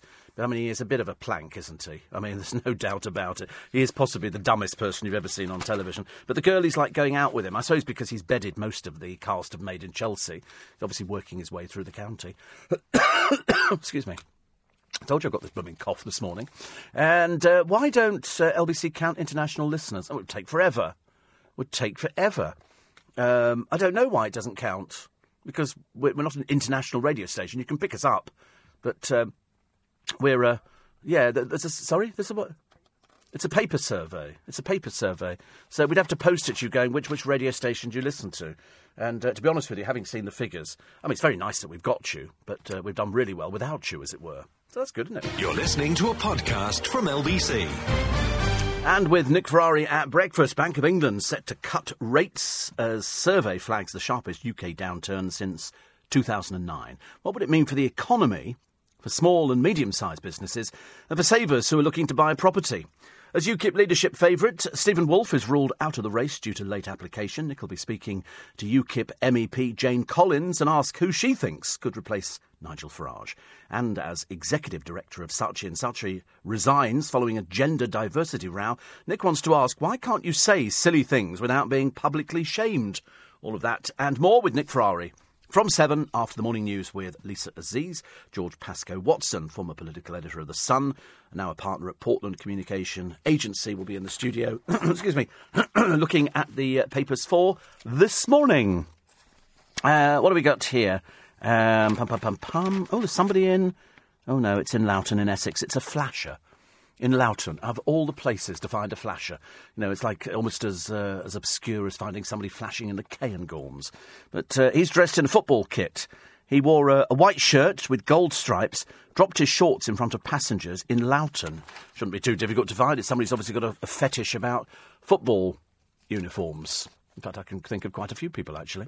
Ian says Russell Grant must be scared that you're about to go abseiling with a coffee vending machine and no helmet. I quite like the idea of going abseiling. I wouldn't go abseiling, as you know, because I'm absolutely terrified of heights. So it just wouldn't work at all for me. And Perdita, just wanted to congratulate you on the audience figures. Glad to be one of the newbies. Yes, it's nice to be a newbie. I think newbies should be around for ages. It's, you know, sometimes I get letters and emails from people going, you know, I've listened to the programme for the first time and I'm hooked on it within a very short space of time. So I quite like that. I don't mind people being newbies. Perhaps we should have badges made. I'm a newbie to the Steve Allen Show on LBC. Because we used to have badges years ago. And we got rid of hundreds of thousands of badges everywhere, which were lovely when we used to do the live shows. But still, there's still talk about another live show could be coming back, but I've had nothing confirmed, so don't get too excited. It's not happening at the moment or anytime soon, but I'm hoping that something might happen. That'd be good. At the moment, they're all sort of going to be very excited about the audience figures because I think they're absolutely brilliant. The kid genius on the television, they're not giving you her surname, but they've got a picture of the mother and the father, like they're not identifiable at all. And they're calling her a pushy mum.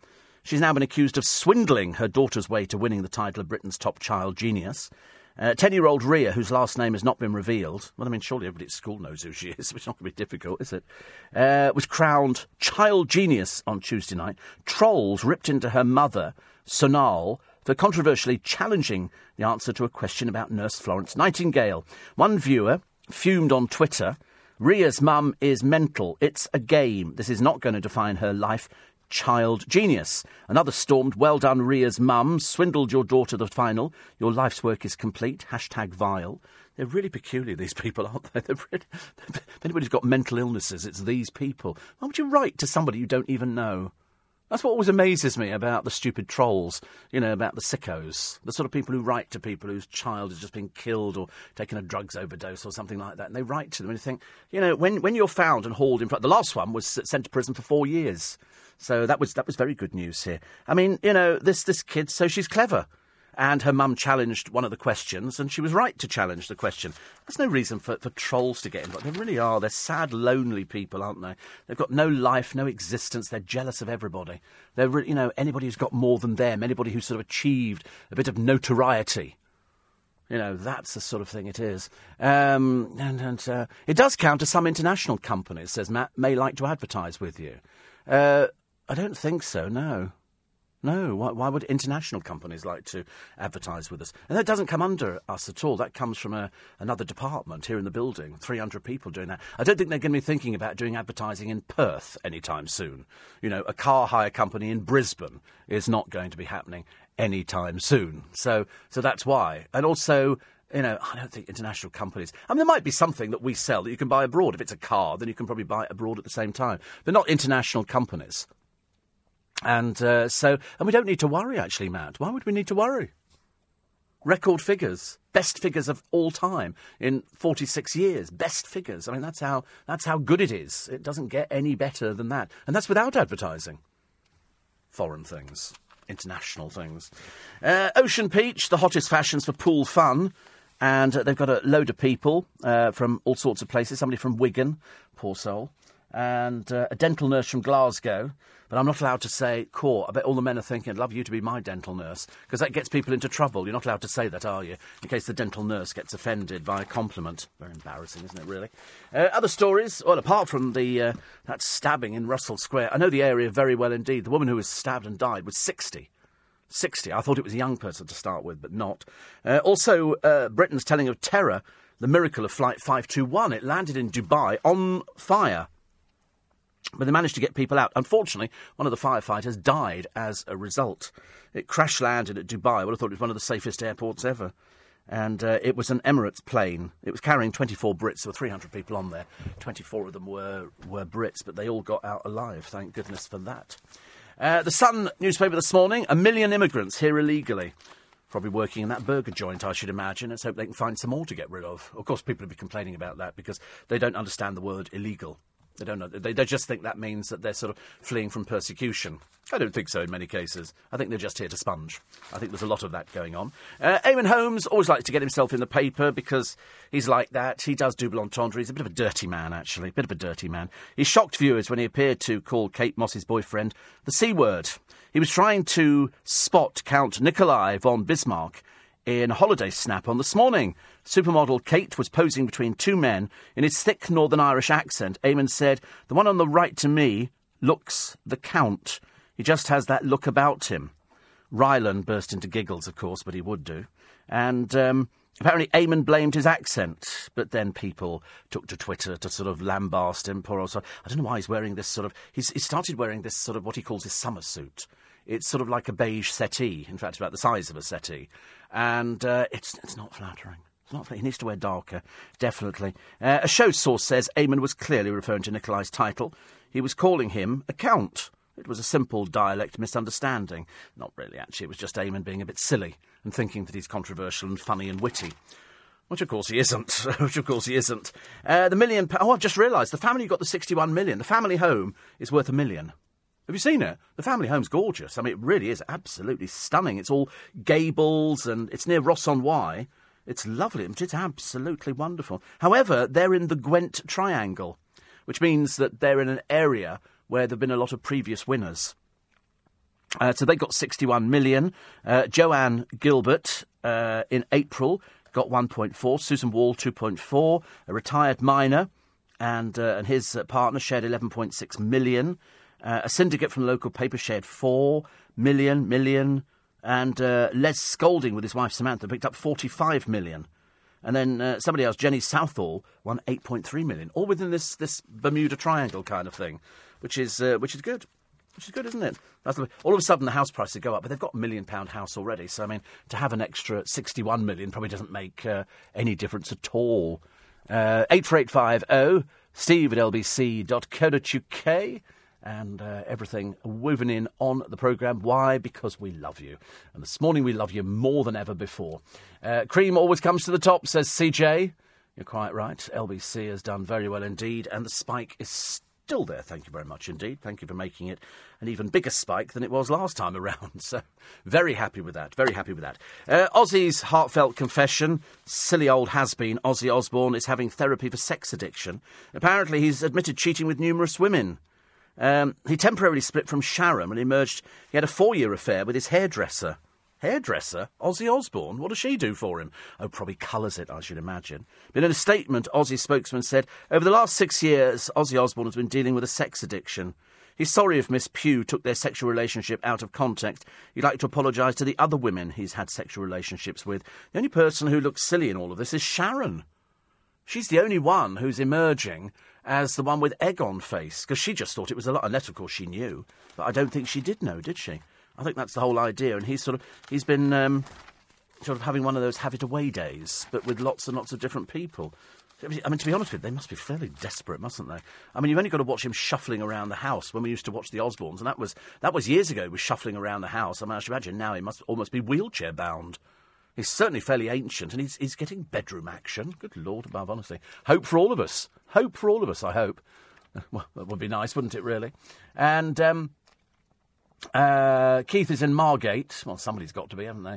And the Hawaiian shirts, Tommy Bahamas. If only they'd open a shop over here, it'd make life so much easier.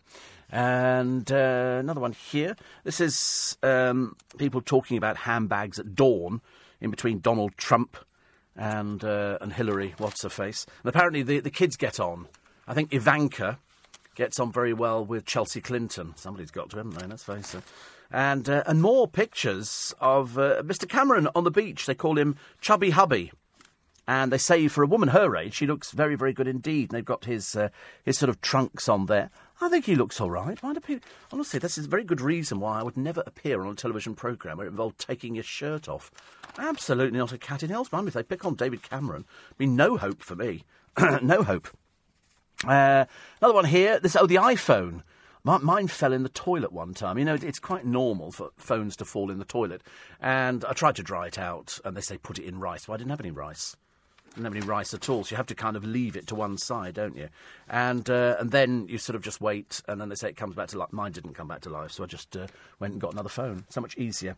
The Bizarre column today, it's a bit sad, really, for poor Will Young. He's dumped by his record label. They've obviously decided that there is no hope for Will Young. I wondered why he was doing a cookery programme on the television. I thought that would have to be because the musical career's dried up. And so perhaps he could put himself out and be a personality on reality shows. But once they've done... I mean, I think actually it's somebody like Kerry Coke-Toner. I think she's done most of them, hasn't she? I think she's done most of these things. And so I feel a bit sorry for Will Young. But, we're a big fan of him. But they're also joking about him joining Strictly Come Dancing. So he's done cookery. Now he'll do the dancing programme. What are they going to refer to him as? I mean, what, he won... Was it the Extra Factor or whatever it is he did win years ago? I can't remember. Over Gareth Gates. Pop Idol, was it? Pop Idol. See, even I can't remember now. So Gareth Gates was the loser. I always remember Gareth Gates' audition when they went, what's your name? And it went like that. It took ages to get the name out. And yet when he sang, he had no problems whatsoever. And I've interviewed him on about 2 occasions, actually. And he's definitely getting better. He has a speech therapist who goes with him and who helps him through it. But Will Young with no record deal. I don't know. Is he doing stuff that's a bit too avant-garde? Who knows? You're listening to a podcast from LBC. Morning, everybody. 27 minutes to 6. Weather not as windy as yesterday. Slightly fresher, though. Temperature's about 19 to 22, which is 66 to 73 Fahrenheit. There could be some showers this afternoon over Scotland, Ireland, Northern England and Wales, and that'll then spread to central and eastern England. So we might get some sort of sunshine. Incidentally, if you're around the Russell Square area, then you will notice an increased police presence. It's always been a bit bad round there. I remember I had a producer years ago, and she was nearly mugged at a cash point in Russell Square, and it has been... it was a particularly bad area a few years ago. It seemed to be an area for sort of the down-and-outs and drunks in the park. Now I think they close the park at night. I'm not sure if that's exactly true, but they certainly did close it for a little while, but it just seems to attract the wrong sort of people. In this particular case, there's a woman in her 60s, and she died. 5 other people injured this knife attack, and there's a teenager being held at the moment under armed guard in hospital. And there'll be more updates as we go through the day on LBC. It is nice to have your company this morning. You wake up as LBC celebrates record figures. I say, not that we mentioned it on the programme at all this morning, blowing our own trumpet, because it's quite nice, isn't it? It must, it's nice feeling for everybody to think that, everybody works very hard, and then you reap the benefits. I get panicky, though, every single time. Seriously, every single time. It's awful. Are you an asthma sufferer? The reason I ask is because they appear to have found a bit of a cure for it. If you suffer from asthma and you've got one of those Ventolin inhalers, then they reckon here, if you want to thwart asthma, you need to eat good bacteria. Baked beans, yoghurt and bananas, apparently, could help ease the problem that you have with asthma. Now, I've never suffered with asthma, but I can well imagine just how bad it must be for people. But apparently baked beans... What is it the other day? We were only telling you the other day, weren't we, that in fact nobody was eating beans. Everybody started cutting back on beans. And you think, why? Why? I love beans. They're fairly cheap. There's nothing sort of too much with them at all. And they're in tomato, and people seem to like that kind of thing. And now we know that it's good. Well, that's what they tell us. They say it's actually good for people who suffer from asthma, and then you think, well, that's a very good idea. I like the idea that the Harry Potter book is outselling everything. I think it's been the biggest seller. They've sold so many of them. I think 680,000 copies at £20 each. You do the maths. That's an awful lot of books. When you look at some of the books that are on sale now, the biographies of third-rate reality stars, some of them barely sell 1,000 copies. Seriously, I mean, it'd be easier if they actually bought them themselves and stuck them in the garage. Then you could kind of pretend that you were actually a little bit more popular than you were. Sleeping troubles can lead to a stroke, and you have to change your lifestyle. If you want to sort of, de-stress yourself and all other things, you need to make sure that you've sort of got this in hand. There are certain things that you need to do, and all the information contained within the papers. I do have the list. There is a list somewhere of foods that over the years we've been told are really brilliant for us, and now they're saying not-so-superfoods. And I worry about things like this because some of them I've heard of, some of them I've not really bothered with at all. But here they go. These are things, wheatgrass juice shots. Wheatgrass juice shots. The claim is that it floods the tissues with life-giving oxygen. The verdict from the experts is it's a whole shot of nonsense. So don't bother. Baobab powder. They claim it boosts energy and immunity. The verdict, nothing you can't get elsewhere. Blueberries. Now, we're always told that they're really good. Cut the risk of heart disease. The verdict from the experts is no better than many other berries. This is knocking everybody out of the water, isn't it? Goji berries. You remember we had goji berries? I didn't even know what they were. And so we started talking about them on LBC. And they're apparently supposed to boost immunity, pep up your libido, and protect against heart disease and cancer. The verdict from the experts, they're just a berry. Kale cuts the risk of cancer, particularly in the gut and the lungs. The verdict is Brussels sprouts are better. What have I been telling you for years? Beetroot juice lowers blood pressure and revs up metabolism. Verdict, good stuff, just don't overdo it. So I've always said, always in moderation. Dark chocolate, chemicals in cocoa beans regulate blood pressure. Verdict, fine occasionally, but no health reason to gorge. What is this stuff called? Quinoa. Is it quinoa? Is that right? Helps with weight loss and cuts cholesterol. Verdict, eat it if you like, but not for health benefits. Coconut water. I love coconut water. What have they said here? Nature's sports drink. It rehydrates you quickly. The verdict, no better than water. No better. So I'm a bit disappointed, actually, because I've got a load of coconut water in the fridge. I love it. I love it. And I'm glad that they like the beetroot juice, but not too much of it. Not too much of it. Eamon Holmes, responding to viewers' complaints about honours for sportsmen, politicians and TV presenters, says, unfortunately, not all TV presenters. Eamon's gagging for a gong, obviously. He opines piously, I think if anybody is recognised by their country, it's an amazing tribute. Indeed so, but doesn't his Sky News colleague, Dame Kay Burley, have precedence? Oh, absolutely. I mean, why would you give something to somebody who just reads auto cue? What's the point of that? What would be the point of that? Somebody pointed out the other day... they said, you know, why would you, I forgot where I was going with that story. I just completely forgot what it was. Oh dear, it doesn't matter anyway. And so it's just somebody doing their job. That they were complaining that, you know, actors and actress, people like that, get gongs and then sort of say, oh yes, I'm sort of, I think I deserve it. And you think, but what for? You're getting paid for it. Why do you need a gong for being, you know, it's nice to get, but I just don't quite understand what it is. I don't understand some women, says Sally. I'm 59 and at my age, the last thing I want to see is a naked, wrinkly man.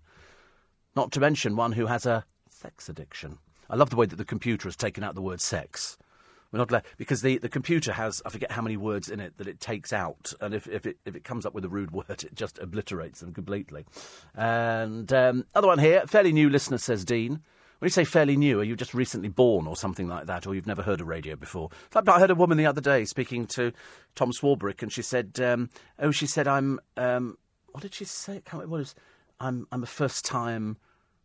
I've never done this, but whatever it was, and I was waiting for him to say, what, you've never used a telephone before? You know, it's just like doing anything else. You just sort of get through to various presenters on LBC. Dean says, being a fairly new listener, do you have a podcast you can take on holiday? Take them all on holiday, as far as I'm concerned. In fact, people do. Thousands upon thousands upon thousands every day.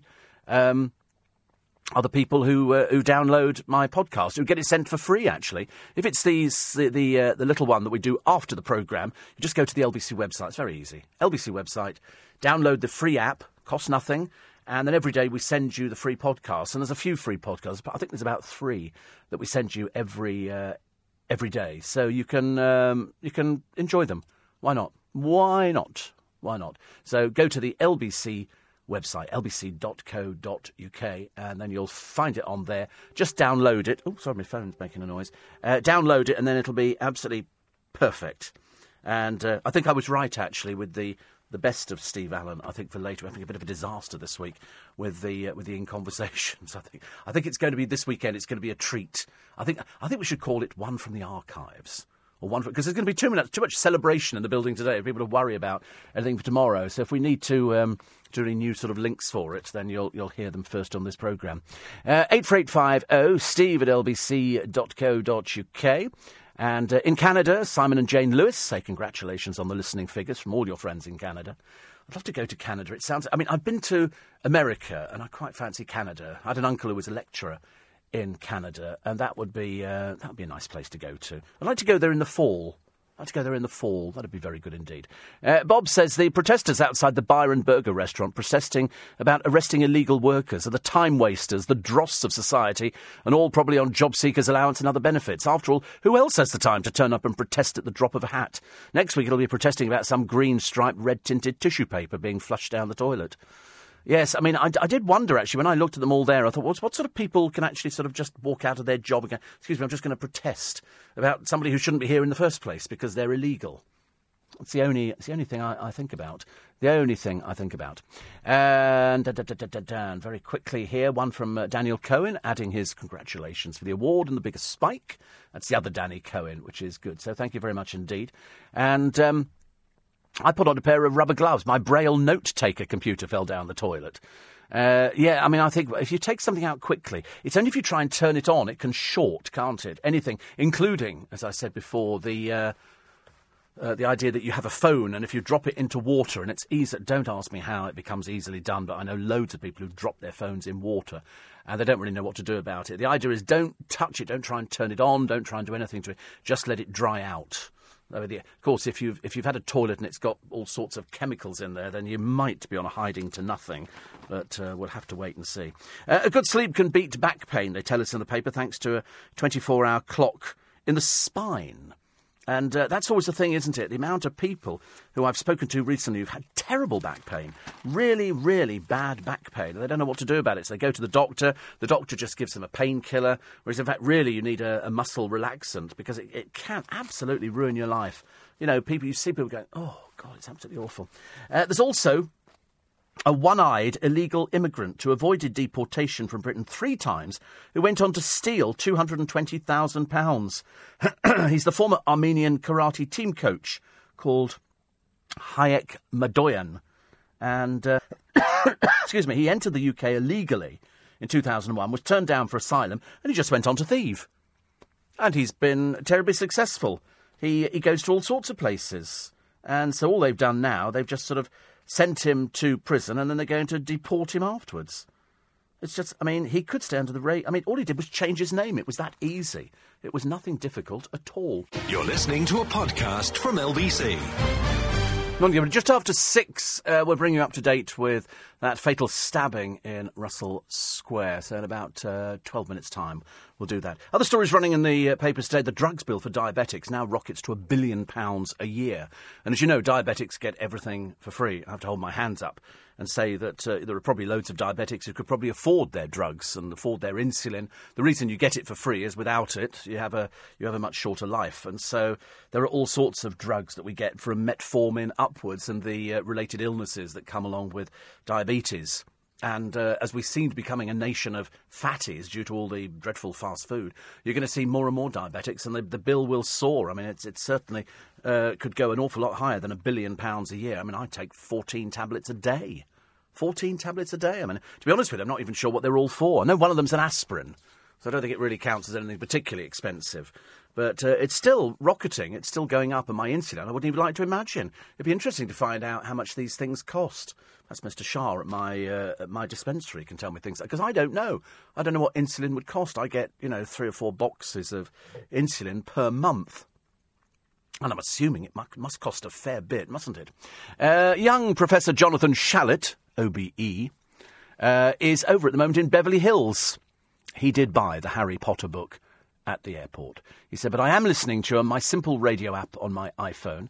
And tonight I went to a live recording of America's Got Talent at the Dolby Oscar Theatre in Hollywood, where my client, Paul Zerdin, was performing. Paul, of course, is the English ventriloquist who won America's Got Talent last year, who I've known, I don't know if you know, Jonathan, I've known him since he was about 13 or 14. And very clever lad, even back then. Very, very clever lad.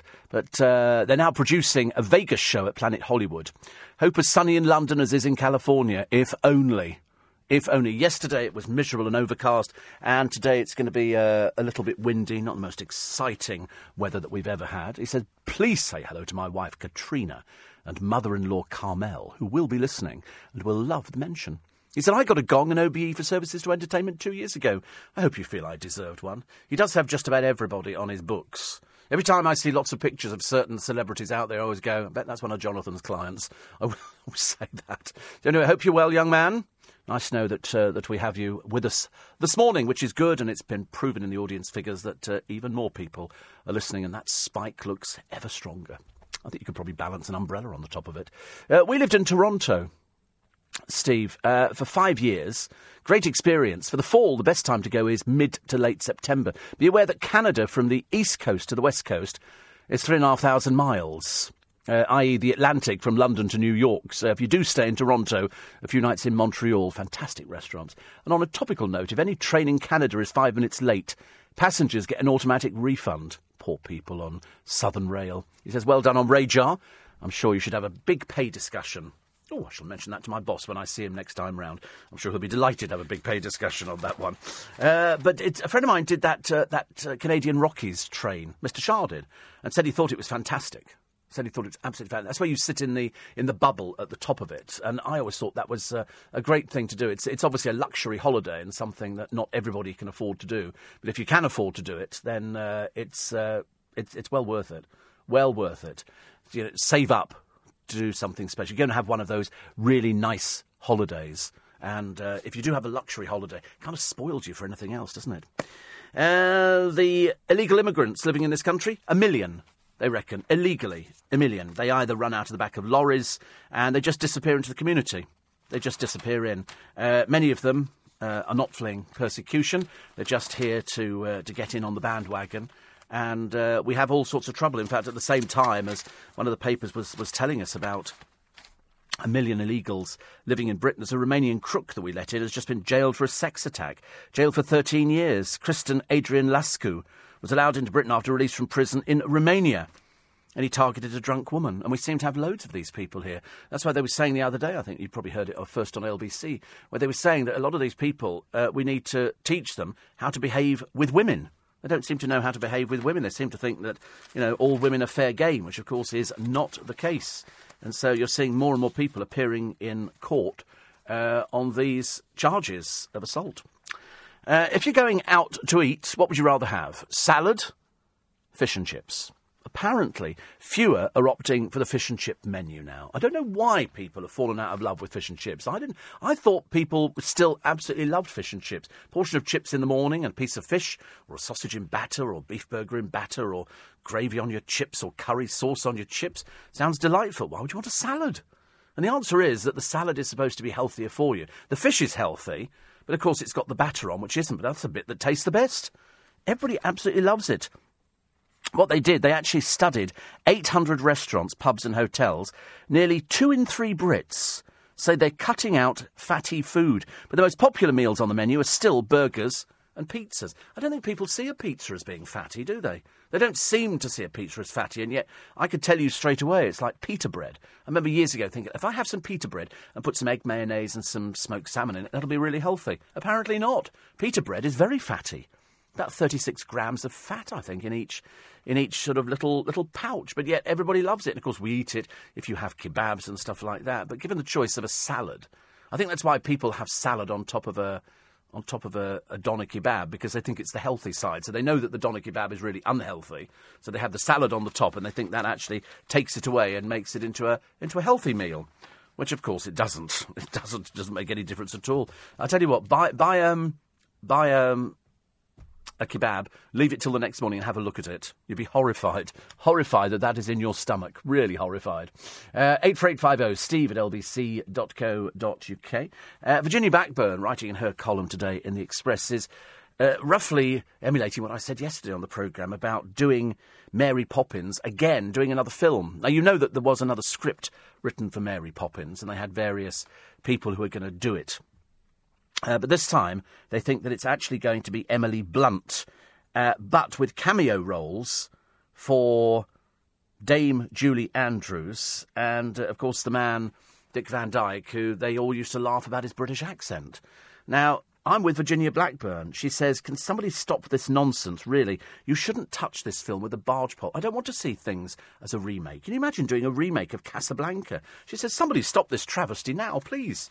You cannot go back and reinvent the wheel. You cannot improve on perfection. And what anybody ever thinks about it, that was the film that many people grew up with. Julie Andrews as Mary Poppins was absolutely delightful. Everybody loved it. So to make another one is really not the kind of thing.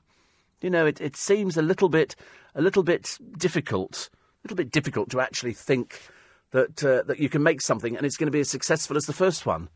But it doesn't, actually. 84850 steve@lbc.co.uk. And we'll take some more of your texts and emails in a moment. Plus, the anti-Semitic hate crimes in the UK soar. There's a slight worry here going on because the number of vile hate crimes against Jewish people is soaring. Anti-Semitic incidents rose by 11% in the first 6 months of 2016 compared with the same period last year. Home Secretary Amber Rudd has called the statistics deplorable and has vowed to stamp out hate crime with a £13 million security fund to protect Jewish sites. Good Lord. I don't think you're ever going to stamp out hatred, are you? There's always going to be people who, it doesn't matter how many times you actually sort of talk about it or how many people you bring in. It's like around Russell Square, you'll see an increased police presence. But, of course, it wasn't there yesterday when this incident occurred, which is what we're going to be talking about after the news at 6 o'clock this morning. So I don't think actually pumping £13 million into anything is going to stop it. If people want to do something, they will do it, irrespective, and whether it's due to drink or drugs or whatever it happens to be, they will still go ahead with it. They will still go ahead with it because they don't seem to understand. We see it on the television, don't we, where people stand there. There was a dreadful incident the other day of somebody in Slough who was stopped by the police as part of their interceptor programme. And they'd stopped the person because the kiddie driving the car wasn't wearing a seatbelt. So they just pulled him in. It happened to be outside his own house. And out came the father. And the father starts getting a little bit leery. And I was looking at him thinking, you're just an idiot, aren't you? And the son's saying, don't upset him. Don't upset him. He's got a really bad temper. And you think, well, he should be locked up then. There's something the matter with him. And then at one point, he sort of was right in the policeman's face. And the policeman put his hand on him and just gently pushed him away. And he said, don't you touch me. He said, I'll get a lawyer onto you. And, of course, he was all mouth and no trousers. And he was just a horrible person. And it made you wonder, really, why anybody in this day and age would ever want to become a police officer. The simple reason they get abuse from just about everybody. All they're trying to do is uphold the law. And then you get this vile family and the son going to him, please don't touch him, please don't touch him. You know, you'll regret it. And you think, well, you can't have a situation like that. This person, I mean, you only had to look at the outside of his house to realise that you were not wanting to live next door to this person anytime soon. It was just dreadful. Dreadful person, really. Steve, on food again, says Kumar. Can't help it. Well, especially after all those superfoods that we were told about before. And then it turned out that they weren't so superfood, but the one which I quite like and is good is that beetroot juice. But not too much of it. But pure beetroot juice. Not beetroot juice that's been mixed with other things. Coconut water, they've said, is about as useful as water. So you can just go for that, just drink water. But the trouble is, people like coconut water because I think it's really, really good. Do you know, on the subject, I'm going to talk about dogs as well, because there is a school for Britain's worst behaved dogs, and they have an intensive training scheme. There's also another story in the paper today that says that we've got more overweight dogs in this country now than at any other time. More overweight dogs, and they show you pictures of how enormous some of these dogs are because people overfeed. Because you do tend to, I don't know, if you're a dog lover, you tend to feed your dog under the table. They end up having basically what you're having to eat, whereas in fact it's not particularly good for them. And after Lupa, which I think is Prince George's dog, was fed an ice cream, people were apoplectic. You shouldn't feed a dog ice cream. It's like you shouldn't give a dog chocolate, but people do, and they get really fat, and they also become very ill. So when he was pictured holding it, I mean, it's a great picture, but it's just that it was perhaps the wrong picture, because you don't feed dogs ice cream, no matter how much you think they like it, and they will because it's cold, everything else. It's not good for them. Very bad. It's all right if you go to London Zoo, because they feed the gorillas there. When it's a really, really hot day, they make up these huge ice lollies, which are absolutely enormous, and they absolutely love them. Sounds quite nice, doesn't it, really? Anyway, coming up to news at 6 o'clock, it's Thursday, the 4th of August. The mum who felt lucky to beat cancer Also felt lucky when telling her daughter to go and buy a lottery ticket. It picked up 61.1 million. The Southern Rail commuters face walkouts all over the place. You're going to be suffering again, I'm afraid. Women are the worst trolls, says a BBC star who has been trolled before. Ozzy Osbourne is a bit cheaty with a lot of women. And Will Young has been dumped by his record label. All of that and more coming the other side of the news on LBC This Morning. You're listening to a podcast from LBC. Morning, everybody. Nice to have your company. It's 6 minutes. It's Steve Allen's Early Breakfast. It's Thursday, the 4th of August. Ozzy Osbourne, a bit of a cheater with lots of women now. Will Young, dumped by his record label. Southern Rail commuters are going to face walkouts. There's going to be chaos all over the place. The mum who felt lucky after she'd beaten cancer sends her daughter out to buy a lottery ticket, and lo and behold, 61.1 million. That would be the luckiest walk. And it was in the rain as well, so she wasn't too happy about that. A machete-wielding scooter racer has been caught by the police. It was a gang who were going to target a watch shop in London. The police had a tip-off. They were waiting for them. And the woman who loses her iPhone in the sea then finds it, and surprise, surprise, it works.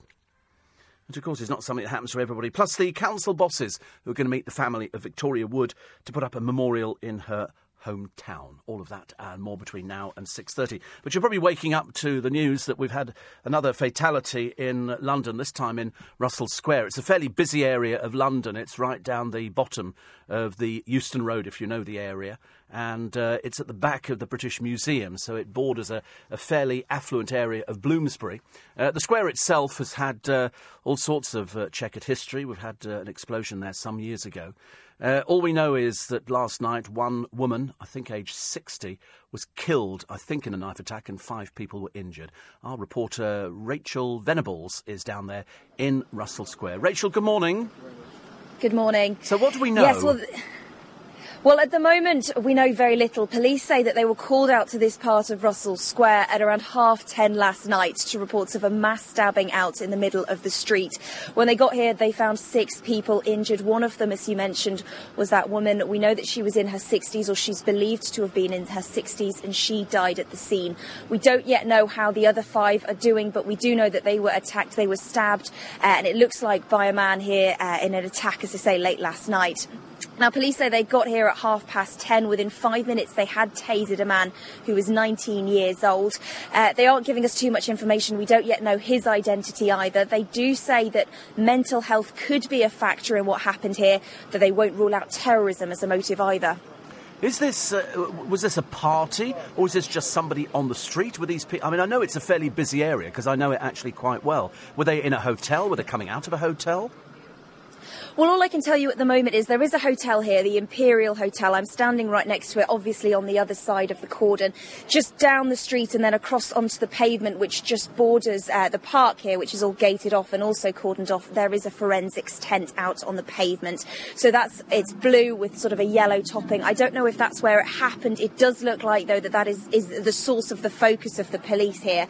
So it looks like it happened out on the middle of the street, or certainly something key happened over there. Is there a bigger police presence out there now? Absolutely. There are police officers everywhere. So there are 2 huge streets, with one with the hotel on it, and then the other, I'm looking down, it's got lots of hotels, big, tall, sort of 4-storey townhouses, and that covers the east corner, I guess, 2 sides of this park. They are both completely blocked off. So if you want to get from one side of the other, you have to walk a good 5-10 minutes all the way around the other streets. There are police officers in their yellow high-vis jackets on every corner, standing, of course, looking really serious. And, of course, it's not just here where there are police this morning. The Met have said that there were more police officers just across London in general this morning, as a way of making people feel safer and making sure, I'm assuming, that something like this doesn't happen again. And have they mentioned how long the square is going to be closed? Because that's quite a big traffic hotspot anyway. People coming in off the Euston Road cut down to the Strand. So so the buses will have to be rerouted as well. Absolutely. We'll be hearing, of course, on the travel, I think, more on this throughout the day. They haven't said how long it'll take. Investigations like this, they usually play their cards quite close to their chest, but I'm sure it's going to be several hours. At the moment, there's no one working in the square itself, no one collecting evidence. I'm sure they did a lot of that last night. But, I mean, the cordons are huge. They stretch right the way across. It's very windy, and they're just blustering right the way across the road. I think it's going to be several hours at least before this clears up, if not longer. And what about the 5 people who were injured? Were they taken to hospital, or were they able to let them go from there? It's unsure. All we know is that 5 people were injured. I believe a few of them are in hospital, but all we know for definite is that a woman did die at the scene here last night, believed to have been in her 60s. Police say no more information. We don't know if they know who she is, if her next of kin have even been informed yet. OK, well, no doubt we'll catch up a little bit later on. Rachel, thank you for that. Rachel Venables, our reporter down at Russell Square. So, no doubt, as the day goes through. My advice is actually, because that area is particularly bad anyway, I mean, you can sit in traffic for ages and ages, is to avoid that and maybe come off at Euston and go down the way that you would do as if you were going to go down to Bloomsbury. That'll make it a lot easier, because once you get caught up in that traffic at Russell Square, you could be sitting there for ages. You can't actually go all the way round Russell Square, which, of course, you would do if you were sort of coming in from the Euston Road. So we'll have more on that on our travel update a little bit later on this morning. So 1 dead, 5 injured, and reports a little bit sketchy at the moment, but the person who they think perpetrated the crime is under armed guard in hospital. More details on LBC as the day goes on. 6:10 is the time. We were talking about diabetes earlier on, and talking about how statins, they now say, increase the risk of diabetes. A lot of people... I met a lady the other day, actually, and she was in her 70s, and she's just been diagnosed as type 1 diabetic. I'm type 2, insulin-dependent and tablet-dependent. And she was finding it very difficult. She was at that age where she bruised quite easily, and she was sort of getting through the injections. But, you know, when they first teach you how to inject yourself, you suddenly realise that, you know, even at my age, it's still something that's quite a big deal. So you can imagine when children are having to inject from sort of a very, very early age, it's quite dangerous. It really is. It's far more dangerous, I think, to be type 1 than to be type 2. I appear to be sort of keeping it just about under control. But I know from people that I've spoken to, they have a terrible time. They really do. It's terrible, really. Toxic honours, nobody wants. This is the Mail this morning. And as the resignation gongs have descended into chaos, I mean, they seem to be handing them out like sweeties, don't they? David Cameron, in a pair of lovely shorts, swimming. They've all commented on the fact that his personal trainer should give him his money back, because David Cameron's body doesn't exactly look the fittest. But, I mean, it's OK. He's a politician. They're entitled to eat and things like that. I'm more worried about the shorts he's wearing, which apparently cost £225. I wasn't aware that shorts cost £225. Seems an absolute fortune. But they've obviously got cameramen either offshore in a boat with a long lens, or they're standing right in front of him. It's a bit difficult. They think that Samantha Cameron looks absolutely fantastic. But there again, I suppose it depends on which paper she's airbrushed in. It's one of those dreadful things, isn't it? Because you look at, you know, 2 people are on holiday, but they say that his shorts cost £216 more than her bikini. That's really not the kind of thing you need to know, is it, first thing in the morning? And would you really tell your husband, ladies, what your beauty regime really costs? I know we can all hedge around the thing and go, oh, that doesn't cost very much at all. That was just a little pot of cream. I was watching, again, one of the shopping channels the other day on QVC, and they were doing a tinted moisturiser, but they were doing it on a man.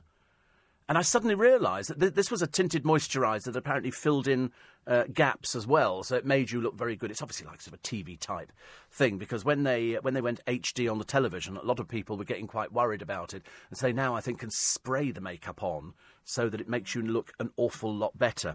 Unfortunately, not everybody works like that at all. The Square, about an hour ago, says Warren. I was up there and it's closed off. Yes, I mean, it's a place not to go to at the moment. Avoid it, because you will be sitting up there in traffic for ages and ages. So at least if we forewarned you, it'll be a lot better. And Warren has been out this morning taking pictures with a guy called Doug Chinnery at Tower Bridge. Photography lessons as the sun rises. Somebody sent me in a fantastic picture of London the other day, and I think it was taken overlooking the Thames. And when we walked over the bridge a short while ago to get to Waterloo, the producer, Chris, took a picture going out because the sun was exactly right. Everything looked right. You could see St Paul's Cathedral. You could see all the Shard and everything else. And it was just one of those great, it failed to take a bad picture. failed to take a bad picture, and so he got a good picture. But now Warren's decided to get some lessons on how to take the best pictures. 84850 steve@lbc.co.uk. What's the name of this boxer? Fury. This is the one. He's been suspended for a little while, and then he was not suspended, and now they're going to investigate him again over various rumours that he's used a banned substance. He said absolute rubbish. Absolute rubbish. But of course, you know what they're like nowadays. First of all, we're going to have half the Russian team banned from the Olympics because of doping and taking illegal substances. And then all of a sudden, they're not talking about that. They're talking about, maybe it only affected a few people. But there is a lovely pull-out in the paper today of Team GB, the women to watch, and a glamorous bunch they are too. I'm not saying that they're not generally glamorous in the Olympics, but this lot look even better than normal. We've got everybody here, from Helen Glover and Heather Stanning, who are doing rowing, Jade Jones in taekwondo, Jessica Ennis-Hill in the heptathlon, Samantha Murray the pentathlon, and Vicky Holland the triathlon. But there's more. Everything from rowing to equestrian to... Amazing how many people do taekwondo. I think that's the one you go, hoo, like that. But doesn't quite work for me. You're listening to a podcast from LBC. Morning, everybody. 6:20 is the time. The story, as you now know, which has unfolded since 10:30 last night, is that there was a stabbing in Russell Square. A man 19 is being held after a 60-year-old woman apparently has died. 5 other people were injured. Joining us now is retired Detective Inspector Hamish Brown, MBE with the Met Police and an expert on protection. Mr. Brown, good morning. Closing down 11 points. Oh, good morning, Mr. Brown. Mr. Brown? Good morning, Steve. Good morning. Yes, good morning. Hello. What is the procedure in a situation like this? Do the police have a set procedure that they go through? Somebody will phone up and say there's an incident which has taken place in Russell Square. What happens after that? How does it pan out? Well, this is a very, very tragic situation, so we won't lose sight of that. But an incident will have been reported, and police will respond quickly. And of course, it's heightened security given world events at the moment. So they'll get in there and just deal with it. And, of course, we now have, or it seems, more police officers in central London and other possible flashpoints armed, and they're going to be quickly deployed. And at the end of the day, they're going to sort out pretty soon what they're going to respond quickly to and what they're not. But at the moment, they're very cautious of any incident, and they'll keep an open mind. What happened here, we don't know. A 19-year-old's been arrested, and of course, mental health and other issues will come into it. The thing is that I've pointed out to everybody all the time, people who want to perpetrate crimes in this day and age, if they're going to do it, as we discovered in France, they just go ahead and do it. Does it really make a difference having... I mean, I love seeing more police officers on the street, but does it really make a difference? Well, we're dealing with the unknown at the moment because we don't know what this person's about. But if we take some incident, and we've seen tragedies, notably Nice, where the person just didn't stop, and I think it was 80-something killed, and if the person can be stopped at an early stage, then that's going to reduce possible fatalities and certainly injuries. So, yes, it is important they get in there, and there is that side of deterrence, and the police can get in quickly. And above all, it's that reassurance to the public. Are we going to see, do you think, more armed police officers on the streets? In other countries, it's been standard for many, many years to see armed police officers. For us, it's a bit of a rarity, isn't it? Well, it is in certain ways, but, that there is some comfort, that for me anyway, that when I go to an airport, they're police officers with machine guns, and I would feel less safe if the police officers weren't there. And, when we look at things like, the south of France, armed police officers on the beach, which in the first instance might seem absurd, but actually I should think that some bathers and other people on holiday there will be very pleased and very assured to have them there. So this is how it's going. Yes, we will have more armed police officers in certain areas, I would say, and unfortunately, that's got to be a positive thing. It's up to us as well, isn't it, to be more vigilant. If you think there's something, going wrong next door, or you're sort of suspicious about a family or something like that, do the police object to us phoning up and saying, listen, we're not sure about this? Yes, I think the police are delighted to hear that, and they don't mind 9 calls which go nowhere, but that 10th is very important. And it was quite interesting, really. There have been issues of radicalism. I was listening to a speaker, and they were talking about, in 80% of cases when there has been a terrorist incident and the authorities have got into the family of the person concerned, 80% of them have said, oh yeah, we thought he was going to do this. And it's because of different changing in views, extreme views, the radical extremist ideas, and people aren't coming forward with this. So there are websites, I don't know it off the back of my head, off the top of my head. Indeed, there are helplines and what have you. They can be found on the internet where you can voice your concerns, or indeed just get hold of the police. How will the police rule out terrorism from this particular attack, or is it too early to tell? Well, they're going to look at all the circumstances. The person who's been arrested is alive, so they're going to be interviewed, they're going to look into their background, and they're going to find out exactly just what happened. So they'll weigh it up. It's too soon to say it is a terrorist incident, but it's very serious, it's very tragic. A poor lady's died, and at the end of the day, it's a 19-year-old in custody. I mean, how young is that? So they'll look at all the circumstances, weigh it up, but it's good the police responded quickly, and it will be that reassurance to the public. Hamish Brown, thank you very much indeed for joining us this morning. Hamish Brown, MBE, retired detective inspector with the Met Police and an expert on protection. 6:25 is the time. Actually, going back to the diabetes story, I didn't realise that they've managed to find out which particular areas of the country are high spending. Having told you it's £1 billion on medication, because there's tablets, there's the insulin, there's needles, there's the testing strips, there's the machine, there's all sorts of things that go along with diabetes. And surprisingly, it's Birmingham Cross City who are number one. £15.3 million they spend a year on diabetes. By contrast, Richmond, down the road from me, is number 10 in the bottom. £1.8 million. I mean, obviously 1.8 million is too high. Other in the top spenders, you've got Sandwell and West Birmingham, 13 million. Cambridgeshire and Peterborough, 13 million. Dorset, 30. All the areas you wouldn't have thought so, would you really? Sheffield, £9 million. So it's something. So it's actually rocketed the bill 86% in 10 years. 86%, and it's going to get worse. But I remember somebody saying that years and years ago to me. They said, "You diabetics cost us a lot of money." I said, "I'm well aware of that. I'm well aware of it. I'm terribly grateful. I know that there are certain drugs that they give to people and certain drugs that they take off people. But the diabetes one is a thorny issue.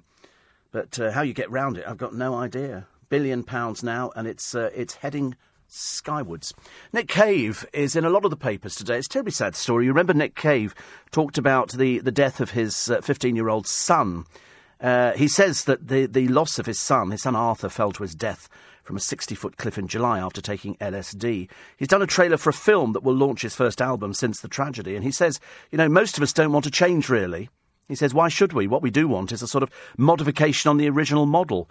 And he says he's changed so much, he's hardly able to recognise himself. The old adage that, you expect your children to bury you, not you to bury your children. But he's very sad about the whole thing, as indeed you would be. He says here, I've become somebody that I just don't even recognise. Quickly, other stories on the papers today. The hottest year on record. Having had rain everywhere, now they're going to tell us that this weekend is going to be a heat wave. A lot of people telling me about taekwondo. It's a mixture of sort of taekwondo. This is what Ian does. He does a mixture of that and kung fu. But thank you. But I'm none the wiser on what taekwondo is. Is it not all the same thing? Obviously not. Obviously not. That was only because I was looking at the pictures of all the ladies. Steve says, Alan, I'm diabetic and I only take tablets, metformin and glycoside as well. Yes, I mean, I do metformin and I inject, and 2 lots of injections. But as I say, I'm sure I've told people enough times about being diabetic and getting yourself checked if you think you could be diabetic. And the hard and fast rule is you go to the toilet a lot. At night, you're probably slightly overweight, you probably smoke, you probably drink, and you probably eat a lot of the food that you shouldn't eat. But if you do wake up and go to the toilet a lot in the night, then go and get yourself checked. They can either do a simple little blood test, or failing that, they can give you a stick and they can tell you straight away if you wee on it, and that will tell you if you're diabetic. Because mine was diagnosed years ago by a friend of mine. And he said, I think I came in at 21 reading. And he said, go to the doctors. And I went in, I said, I think I'm diabetic. And they did a blood test straight away. And he went, yep, you're diabetic. And I've had loads of friends of mine saying, oh, I go to the toilet a lot.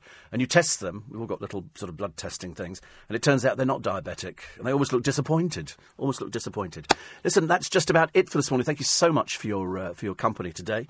I'm sorry that the programme has been tinged with sadness, the loss of life for that 60-year-old woman in Russell Square. But we'll keep you up to date with everything on LBC. I'll be back with you tomorrow morning. If you go to the LBC website, which is lbc.co.uk, then you can download that free app for your mobile, for your tablet, and for just about everything else. And we send you some free podcasts, and you can listen to the station wherever you are, which is why we've got record figures. So we're going to be celebrating today in our own quiet little way, and I will be back with you tomorrow morning.